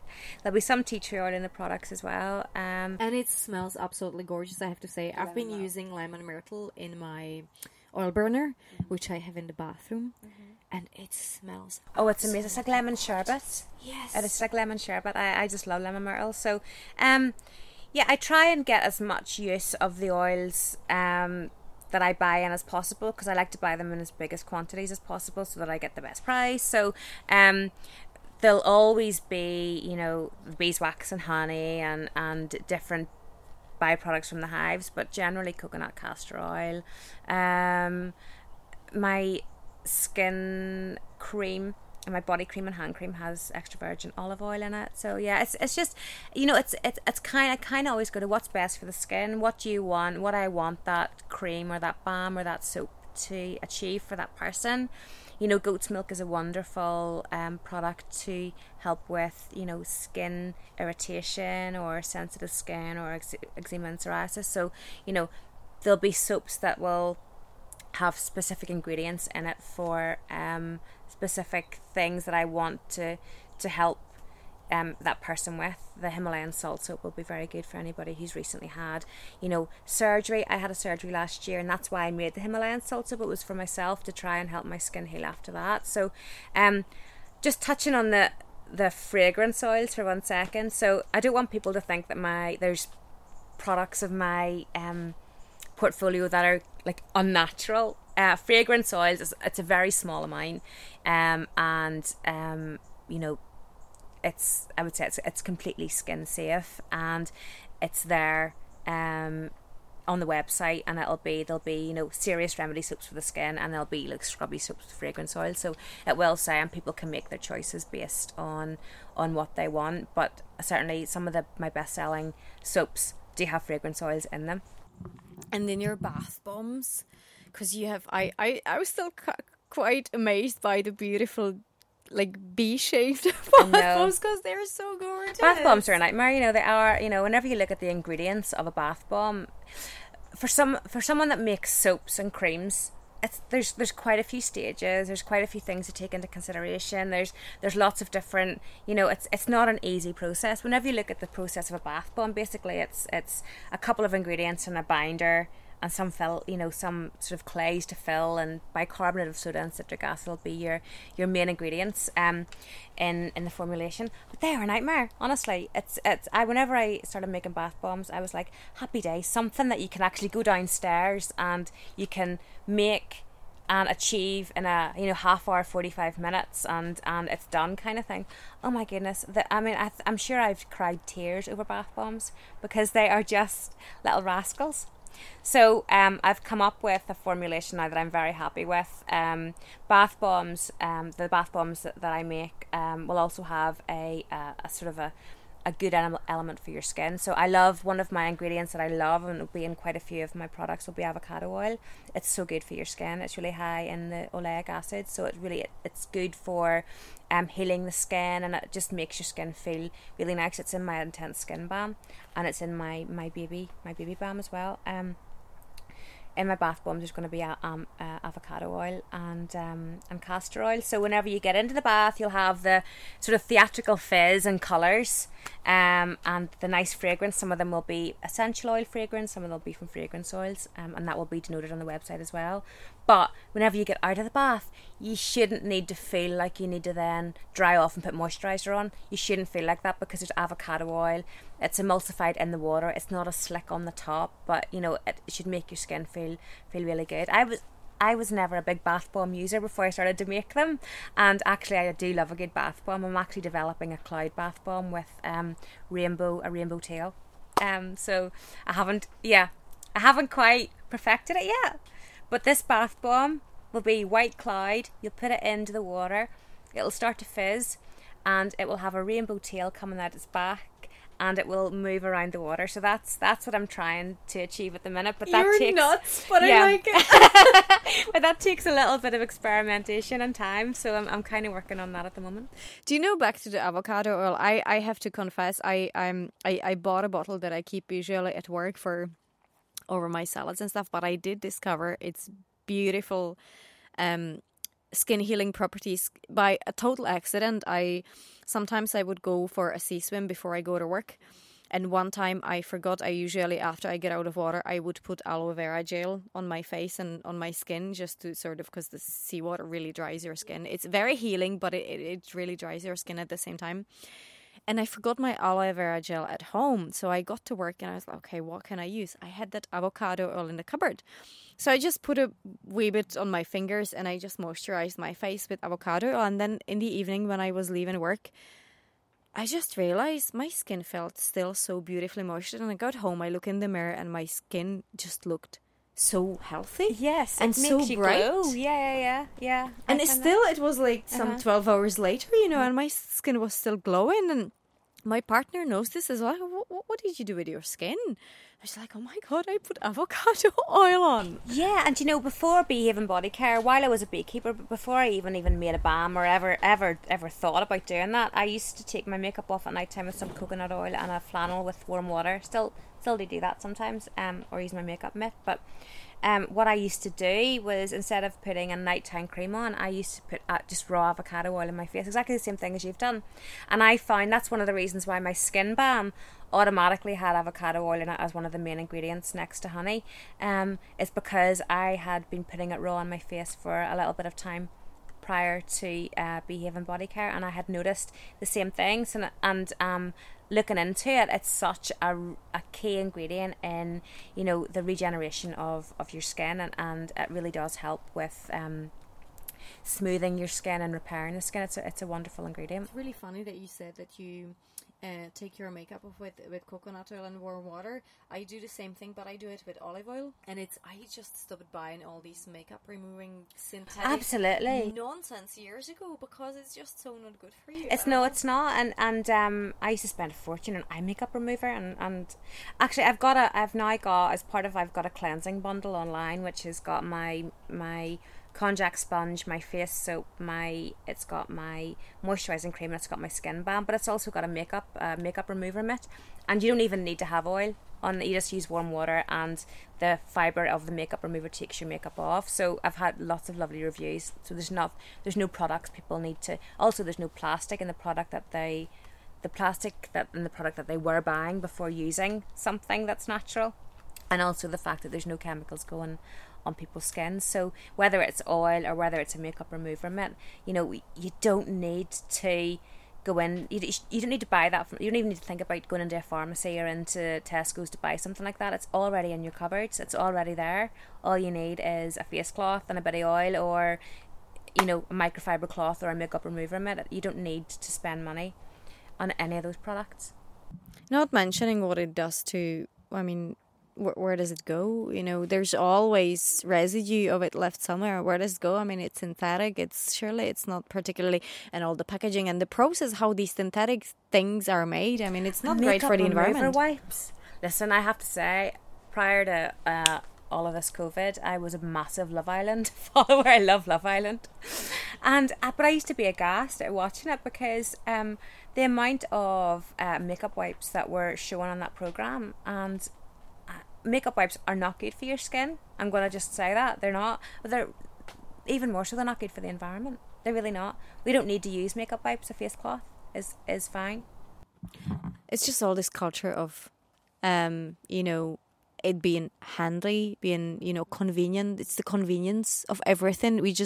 We really stopped thinking about what's good for us, what's good for the nature, and just think about convenience. I think that kind of happened in the 80s, and I remember kind of the start of microwave meals and everything coming pre-packaged in a freezer kind of product, and everything was in the microwave, and everything was, you know, full of sugar, and everything was massive. I mean, do you remember when you were in the 90s and you were going to McDonald's, and the meals that you bought in McDonald's were huge, you know, and you could choose even to supersize them at that point as well. And luckily, I think we've come so far since then, and I think we got to a really good place in terms of our ecological awareness.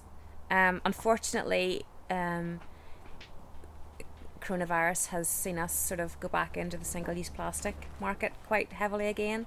So hopefully we can start to think about that again whenever we're through this nightmare, because, you know, single-use gloves and masks and stuff can't be avoided. But we had come so far, I think, as a community of humans on the earth, and hopefully we can get back to that.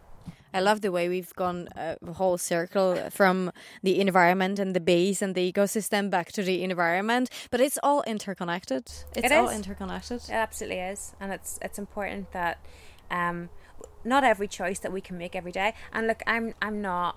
I mean, there's things that I use on a daily basis. I'm sure I'm in work and you know, I drive a car, and, you know, it is hybrid, but I'm probably driving too fast, so the hybrid doesn't matter.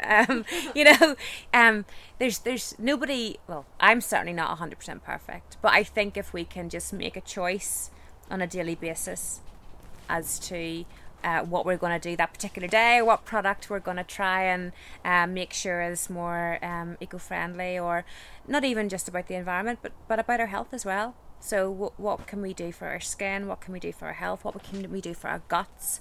And quite often, I think the journey should start. People would contact me sometimes and say, I've got acne, what would you suggest? And I'll always suggest a probiotic. I'll suggest products and Beehaven that's going to help, and this is what you should use. Use a skin balm, soap, konjac sponge, all of those things. But have you thought about a probiotic? And will always be on the reply, because we should be thinking about our guts as much as we think about the environment and everything else as well. And talking about that, I think gut and probiotics and fermented foods especially are a big part of your lifestyle and your diet. Yes. And you brought me a ginger bug. I did. So I bought you a ginger bug. I bought you some Beehaven products as well, but I bought you a ginger bug. So I am a kombucha maker, yogurt maker, and I have made kefir and stuff in the past, but I had to kind of choose my battles. So I do still make kombucha, and I do make yogurt whenever I have the time. But I came across ginger bug last year. So I was in Rome and we were drinking Moscow mules. And I started researching on Google again about ginger beer. And I realised that ginger beer can actually be made probiotic. It can be a good gut cure, as well as a nice mixer in a cocktail. So I started to make my own ginger beer, but part of the process and the starting process of homemade probiotic ginger beer will be the ginger bug. And ginger bugs are really easy to keep, and they're easy to keep alive, and they're it's a really good gut cleanse. So what I do every week is I siphon off 3/4 of my ginger bug, which will be made up of sediment and juice. I siphon off 3/4 of that juice, and I take a shot of that every night or every morning or whatever, and that'll last me for a week. And in that 7-day period, my new juice will be fermenting in with my sediment. So what I've brought for you today, which does not look very appealing, but is it looks a bit like a strange latte in a plastic bag. Well, that's the way I choose to look at it. Okay, well, I'm not going to say that. I'm not going to say what I think it looks like. But anyway, so what you need to do is, this is a sediment. So this is fermented ginger powder, and I fermented this last year. So this gourd has been going for 12 months, almost exactly.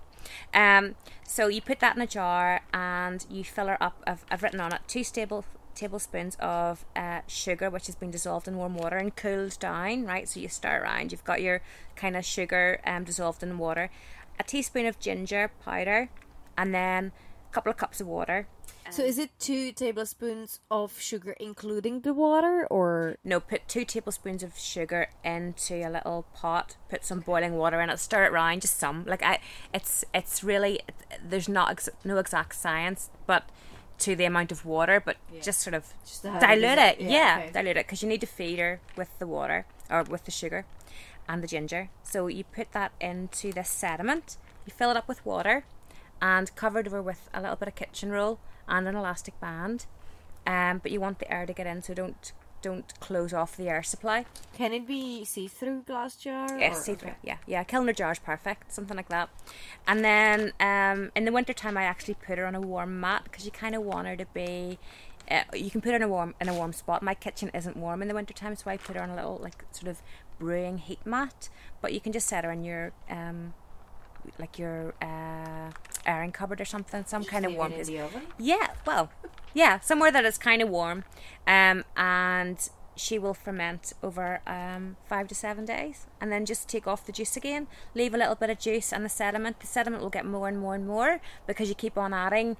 Whenever you add ginger powder, you're adding more sediment, so the sediment will grow in volume, but then you can just give that to people, so you can spread the ginger bug joy. So you're taking just the liquid, just the juice out of it to take. I don't think, the sediment keeps at the bottom. Okay. Mm-hmm. Sediment just stays at the bottom. So if you I've got it in like a big long, it's almost like a pasta jar I use. You can use a jar with a tap as well if you wanted. Some of my Kilner jars have taps, but the sediment will get high and the tap won't work at a certain time. You're actually better off, I use it, as I say, a long pasta jar, and I just tip her over and just pour the juice out. The juice will be it look like cloudy lemonade, but the strength of that ginger is beautiful. And if you take that, and I take a little small glass, or you can take a shot of it, but it's just a wonderful gut cleanse anyway, because of ginger's cleansing qualities. Do you use only powder, or do you ever use fresh I ginger? didn't get a great result with fresh ginger, honestly. So powder, so I tried to start the bug with fresh ginger initially last year, and it didn't really work for me, and I used ginger powder. So I find ginger powder works best. Other people who make ginger bug may do it a different way. That's really interesting. No, I have to, because when I did a podcast, that would be probably about 2 years ago now, with Dervla from the Cultured Club. She was talking about ginger bug, but I know that she makes hers with fresh ginger. Yeah. I can't remember. She's gonna kill me now if she hears this. I can't remember how she makes it, but I have her book, so I can look it up. But I never. Dervla from the Cultured Club is far more. She gave me a John Scobie many years ago. Before, I'm sure it must be 7 or so years ago, because it was before I actually had bees, and I always thought that I would be great to use my own honey to feed the John, but in the end I would never have had enough honey to do everything that I wanted to do with it anyway. But yes, Dervla would be far more skilled than I would be, but I created this with powder, and I just continue to use it with powder. But it's a great addition to your sort of gut health. What kind of sugar do you use for it? So this is really bad, but I use granulated sugar and ginger powder. How terrible is that? But you know what? It's really funny because whenever I started with this fermenting journey, and after I spoke to Dervla a few times, so years ago, I have joined a Facebook group, UK Fermenting Friends, and it's a lot of like anything you need. They tell you. These guys are the lady who started is based in mainland England, and she's. They're all like super knowledgeable. There are some people who've been fermenting for 30, 40 years, you know, and from what I learned there is whenever I was making water kefir, that actually run-of-the-mill, really bad white granulated sugar is actually way better for the water kefir than any other your healthy, you know, coconut or whatnot sugar. Yeah, I find that too. But you have to be careful because there is some sugar out there that's sold in... we find this out whenever we were making sugar feed for the bees. So if you go into any of the cheap shops, like the pound shops and stuff like that, bargain shops, if there's sugar that's really cheap, just make sure it's proper sugar and not granulated high fructose corn syrup, because that's about as well. And I wouldn't go down that route. I would certainly use, you know, your cane sugar, granulated or whatever, but I certainly wouldn't use high fructose corn syrup. Oh yeah, no, I always bought, even whenever I was making my coconut water kefir and other water kefir, I would always use organic, you know, cane sugar. Bought, I only buy stuff in health food stores. These days it's very rare unless there's a good organic fair trade section in a supermarket. You know, I wouldn't even go to buy any food from any all these cheap. But it's a good point to make if anybody's listening who wants to start a ginger bag or any fermenting stuff. Yes, run of the mill like white granulated sugar, but make sure ideally organic fair trade, and make sure it's actually cane sugar. It's because America has a huge problem with this corn syrup shenanigans, and it's so addictive. You know, I have got the biggest sweet tooth, and things that I have to stay away from will be things that are high fructose corn syrup related. Marshmallows. I mean, if I even see a marshmallow, I'm sure my pupils dilate. Right? Giant strawberries. I mean, oh my goodness, it's like a drug. It's like a drug to me. So sure, wasn't there a research done years ago where they proved that actually sugar addiction is as bad as cocaine addiction? There's a really good book. It's called, well, you know, it's a little bit more, but I suppose it's called Sugar Suicide, and it's about how sugar is killing the generation, and how it's kind of what and why it. And I'm not going to get into the politics of it, but it's a really good book about why it all happened and when it all happened, and how it was funded by the companies and the research that went the research of the fat free in the 80s and the 90s. You know, everything, if you're on a diet, it has to be fat free, but fat free was sugar high. So yeah, it's a very good book, Sugar Suicide. There's loads of those sort of whenever there's been this for the past couple of years, you know the big hype about ketogenic diet, but there's actually a real research behind it, and a lot of the science-based ketogenic books, Keto Bible, one of them, I actually have it at home. They talk a lot about the research about where whenever the fat-free sort of came about, who actually funded all these research and how corrupt these researchers it's and corrupt, these scientists were, that came out with claims that actually fat is bad for you, carbs and sugar are good for you, sugars are okay, fat is the culprit. It's really, I mean, it's in anything, you know, if you're going and look at from any industry, any kind of research topic, you really need to be careful about who the research is funded by. You know, the generation that I grew up in is that generation, and you look at the damage that has been done through sugar. Now, I'm not perfect, as I've said. You know, I will eat sugar. I try not to eat too much of it. But I am that person. I'm that person as a child that I wasn't allowed sugar whenever I was younger. My mum and dad, I wasn't only allowed to have sweets at the weekend, and not too many of them. But because I loved sweets and loved sugar, then whenever I became in control of my own diet into my teens and into high school, and I had money for the tuck shop and stuff, I mean, I would be quite happy just to dine on chewits and 10p mixes all day long. I mean, and I still would be. I mean, I would be that, you know, that's... I don't go to the cinema because I cannot walk past a pick and mix. This is the issue that I have. So Mark will be like, you know, do you want to go to the cinema? And I won't even think about the film. I'll go, how am I walking past that pick and mix? I don't think I can. Let's not go. Because I know once I eat that, you know, it'll all be gone by the time the film starts. I'll probably spend like £4 in a pick and mix, and it'll all be finished by the time the trailers are over, and I'll hate myself, and I won't feel good about myself, and I know that it's so damaging, even just to the cells in your skin. You know, it's aging, it's not good for your organs, you know, there's just so many things that are wrong with it. The amount of colours that are in it doesn't make you feel good, make you feel sick, and you know. So, but look at even the generation of our parents. I mean, certainly I grew up in the Czech Republic, and certainly the generation of my parents and even my generation, the amount of gut issues, cancers, heart diseases, like, where does it all come from? Where it comes from the way we eat, the way we live, our environment, and like sugar is a massive culprit because it's in bloody everything. Well, sugar was the reason that I had acne, and I know that now.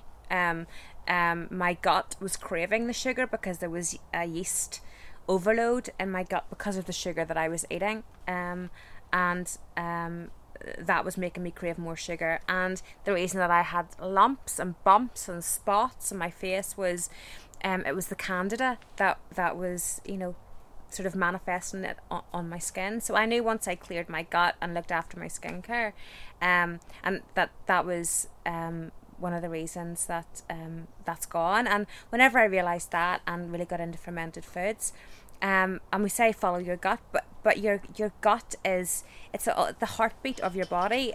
Okay, you've got a heart, but it really is, you know, you look after your gut and you're looking after all of your body at the same time, and your mind, because it's all connected.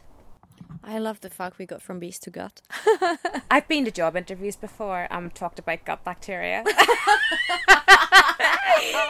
I talk to everybody about gut bacteria. Yeah, I'm that person. Yeah. But this is listen, we've been talking for about 2 hours. I don't want to keep you any longer, but this has been an absolute pleasure. Thank you so much for your beautiful products and for the ginger bag. I can't wait to get started. Did you say I have to call it Emma? Yes. Okay. Yes, right? You have to call it Emma. That's the only Emma caveat. Tonight. It sounds a bit dodgy, but... And if anybody wants to buy any Beehaven, you can go onto my website, which is www.beehavenbodycare.co.uk. That's an important, actually. Where can they... Are you on social media? Where can people find you? Yeah, so I'm on Instagram. I'm Miss Beehaven123. I am Facebook, and it's the Beehaven Beekeepers and Beehaven Body Care, or you can just do at Beehaven Body Care on Facebook. I'm very active on Facebook. That's where I kind of call it my family. It's my Beehaven community almost. So do pop on there if you're on Facebook, because I love to connect with everybody. You can get me on my website, which is, as I said, beehavenbodycare.co.uk or thebeehavenbeekeepers.co.uk. If you're interested in buying some wholesale Beehaven, we have beehavenbodycare-wholesale.co.uk. And if you're looking to buy some products locally, your best bet will probably be Nature's Way in Ballyhackamore, and some of my soaps are available in Urban Beauty and Tanning on the Glenroad and Braniel as well. Do you still have actually space for fulfilling any wholesale demands? Because I know you're extremely busy. Yeah. One-to-one shop wholesale deliveries, you know, where I'm rocking up and selling bits and pieces and calling every week and taking small orders. No, I can't do that. Not while I'm still working full time anymore, unfortunately. I hate saying that, but I just can't. So my wholesale website it's got all my bestsellers on in full batches, which is perfect for anybody who wants to start up some Beehaven. And obviously soap has a curing time, so that's factored into the dispatch time. So if you pop on to the wholesale website, behavenbodycare-wholesale, say it again, .co.uk, it'll give you all the information on there. But it's only been launched a couple of weeks, and it's been quite popular. So that is kind of the way that it's going to go where wholesale is concerned, I think. Now, as I said, it's only been launched a couple of weeks, so there's some products that I'm going to add to it over the next couple of weeks as well. So just pop on, and if anybody has any wholesale queries, they can email me. My email address is on all the websites, and they can even give me a call as well. And one last thing before I let you go, back to the beekeeping, do you have any tips or advice for people who are feeling like they're just gonna go and they're gonna go on a course and they're gonna start keeping bees? Any advice and tips and tricks? Yeah, do you know, I think do it would be my first thing. If you really want to do something, just do it. And I would always say read as much as you can. And if you do get bees and you're kind of struggling, I think any beekeeper that I talk to always kind of says you never really fully think that you're in control of it all, and you're not. You're never going to be. The bees knows best. So that would be kind of like the best bit of advice to anybody who's beekeeping and feeling like a little bit kind of like they don't know what they're doing, or anybody that's going into beekeeping. The bees are in control. They know what they're doing. Just try and let them do their thing and don't infiltrate them too much, and you'll have a nice little relationship with them, I think. That's perfect. Thank you very much, Emma. It's been an absolute pleasure. Sorry for keeping you so long. I know I'm a bit of a talker. I love chatting to you. I could sit here quite happily for another 2 hours. Get a bottle of wine. Yeah. I don't drink, but I'm pretty sure I can find some. Yeah. I don't know what Varn keeps on the farm. Well, listen, thank you so much. Thanks. Have a lovely weekend, and hopefully maybe we can get to do this. We'll get to do this again sometime. Yeah, we could do an update. Yeah. We could do a making soup with Emma or something. Oh my god, I would love that. Are you going to be running any workshops? I don't know. There's an idea for the future. I know, I have been asked, but don't know. I'm not sure I'd ever want to put myself on the pedestal as I can teach you. I probably would prefer just to be like, let me learn from you. You're way too humble. But yeah, have a lovely weekend, and hopefully we'll chat soon sometime. Yeah, thanks. Cheers. Bye. I think this is officially the longest episode I've recorded so far, and it was a pretty enjoyable one, and I'm really hoping that I'll get to do this with Emma again. Emma promised that maybe next year, when all this pandemic craziness is over, she would take me to one of their beehives, and we could do an episode from the site looking into what's actually happening in the beehive, which I really hope that will happen, because it's something that really interests me. But if any of you wanted to find out more about beekeeping in general, or if you want to start keeping bees yourselves, the organization Emma mentioned is the Ulster Beekeeping Association, and it's an affiliation of the 12 local area associations for beekeepers. And the website is ubka.org, and you'll find all the information you need there. Beginners courses information can be found on your appropriate local association's website. And from what I can see right now, the 2021 courses don't seem to have been announced as yet, but I admit I haven't looked at all of the websites. Mind you, I'm guessing that with the current pandemic situation, it's a bit difficult to plan ahead, really. If you would like to check out the Beehaven Beekeepers, you can find them on social media or their website, thebeehavenbeekeepers.co.uk. Or if you'd like to try some of Emma's lovely products, you can order online on their website and just head over to the Beehaven Body Care store, which is the first tab on the top of the page. You can choose from a range of hand and body soaps, creams, balms for adults and babies, facial care and shampoo bar, which, by the way, is my absolute favorite shampoo ever. I can highly recommend it. Just beware, it will not suit all hair types. And I'm sorry I didn't catch my conversation with Emma on the audio recorder, because we actually did have a good chat about her shampoo bar before I hit record. But the bar will probably suit someone with drier hair, dry scalp, or hair damaged by years of dyeing and so on. It really suits my hair somehow, and I absolutely love it. But you will also find some handmade gift ideas, including bath bombs, which I'm yet to try. With the shampoo bar, I have to say, I was not able to get it for about 2 months, and I was using a different one. And now I bought it a couple of days ago. My hair is just, the difference is unreal, honestly. If you do have hair on the drier side, or if you do a lot of sea swimming, I think this bar might be for you. Emma does not pay me to advertise her products. I genuinely love them. And I'm really happy because my hair now smells absolutely gorgeous of honey and lemon. Until I get into the sea again, and then it will smell of seaweed and sea salt.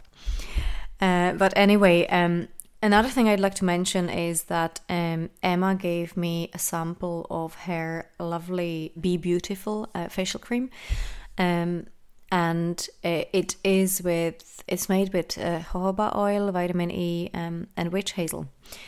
And any female listener will probably relate to this. This is how good the product is. Coming to my monthly period, usually about 2 to 3 days before, my skin tends to break out and tends to be on the drier side, and I get creases on my forehead, and my skin just doesn't look nice. I've been using Emma's cream for now, we recorded this episode about 3 weeks ago now, so I've been using it ever since, and I use it every morning. And that cream really minimized that impact of my monthly cycle on my skin. It doesn't vanish completely. It might over time, I don't know. But it really minimizes the impact, and my skin constantly glows. It's just absolutely beautiful. And again, it might not be something that will suit every skin type. We all have different skin types, and it's a sort of trial and error type of thing. But it really suits mine, and I can't praise it enough. It seems that anything that Emma does, she just pours her heart, love, care, and a lot of research and time and effort into her products. And I have to say, I really, really, really like them. And so if you want to try something local, something made with real care, go on and have a try. I know it's only September, but it's soon. Christmas will be soon before we know it, and for the past 3 or 4 years, I've been really trying to support local businesses when it comes to shopping Christmas presents, and I think that small businesses like Emma's, who make good quality eco-friendly products made with as much local ingredients as possible, I think these are the businesses that we should support, particularly now. But yeah, I leave that one with you. Another thing I wanted to remind you, Emma mentioned that if you are a shopkeeper and would like to offer Beehaven body care products to your customers, you can head over to behavenbodycare-wholesale.co.uk.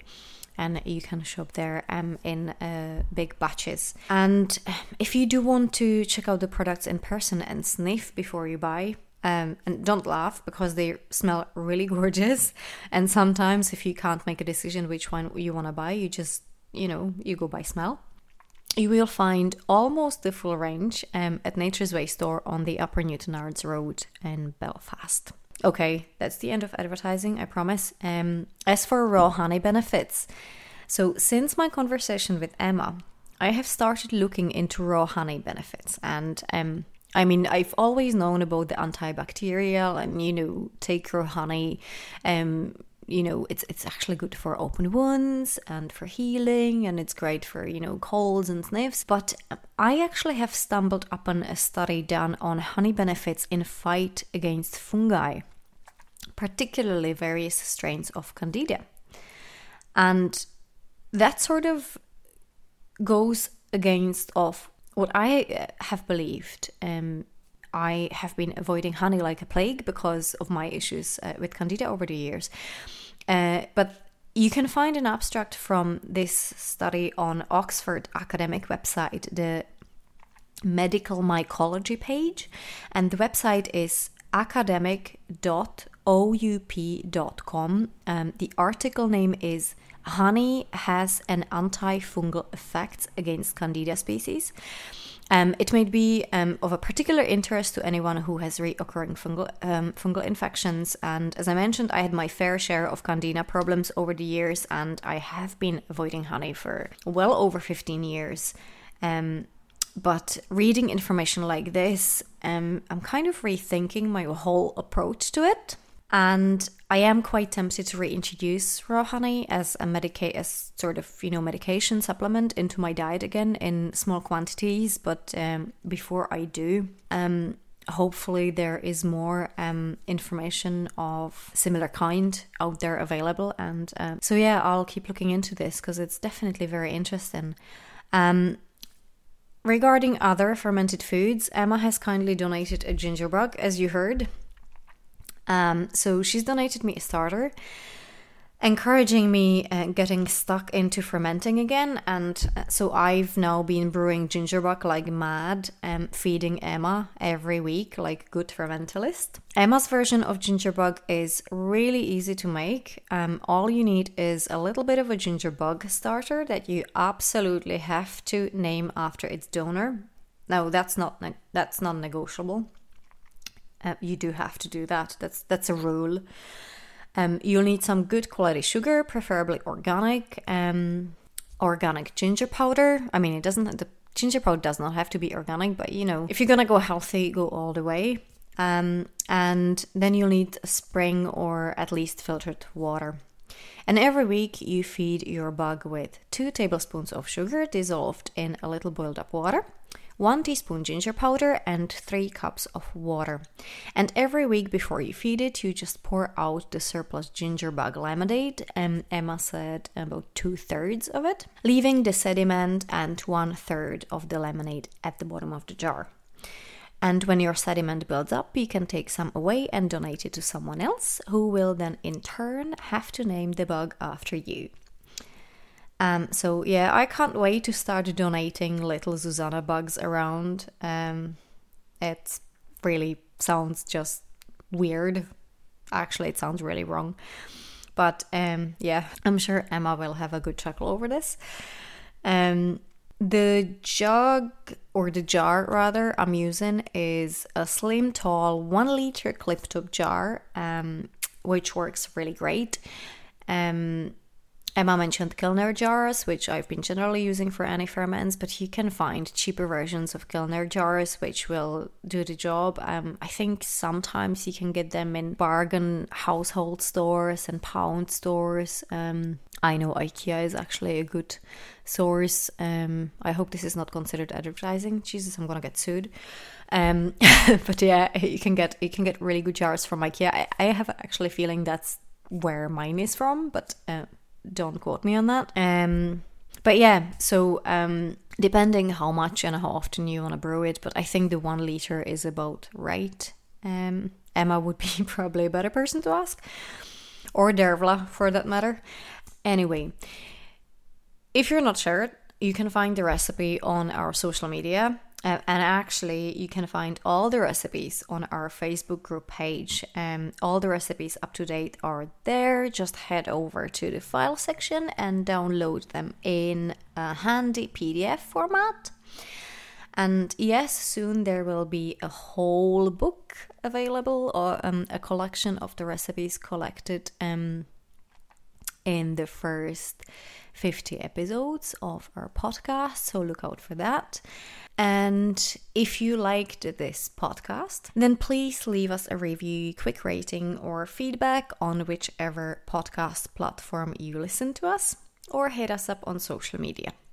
As always, have a lovely couple of weeks. Have some good quality raw honey, preferably local. Be kind to bees and stay healthy. Until next time. As every week, your host is myself, Susanna from the Sweet Spud. Music by Mark J. Adair and artwork by Gemma O'Hagan. Thank you for listening.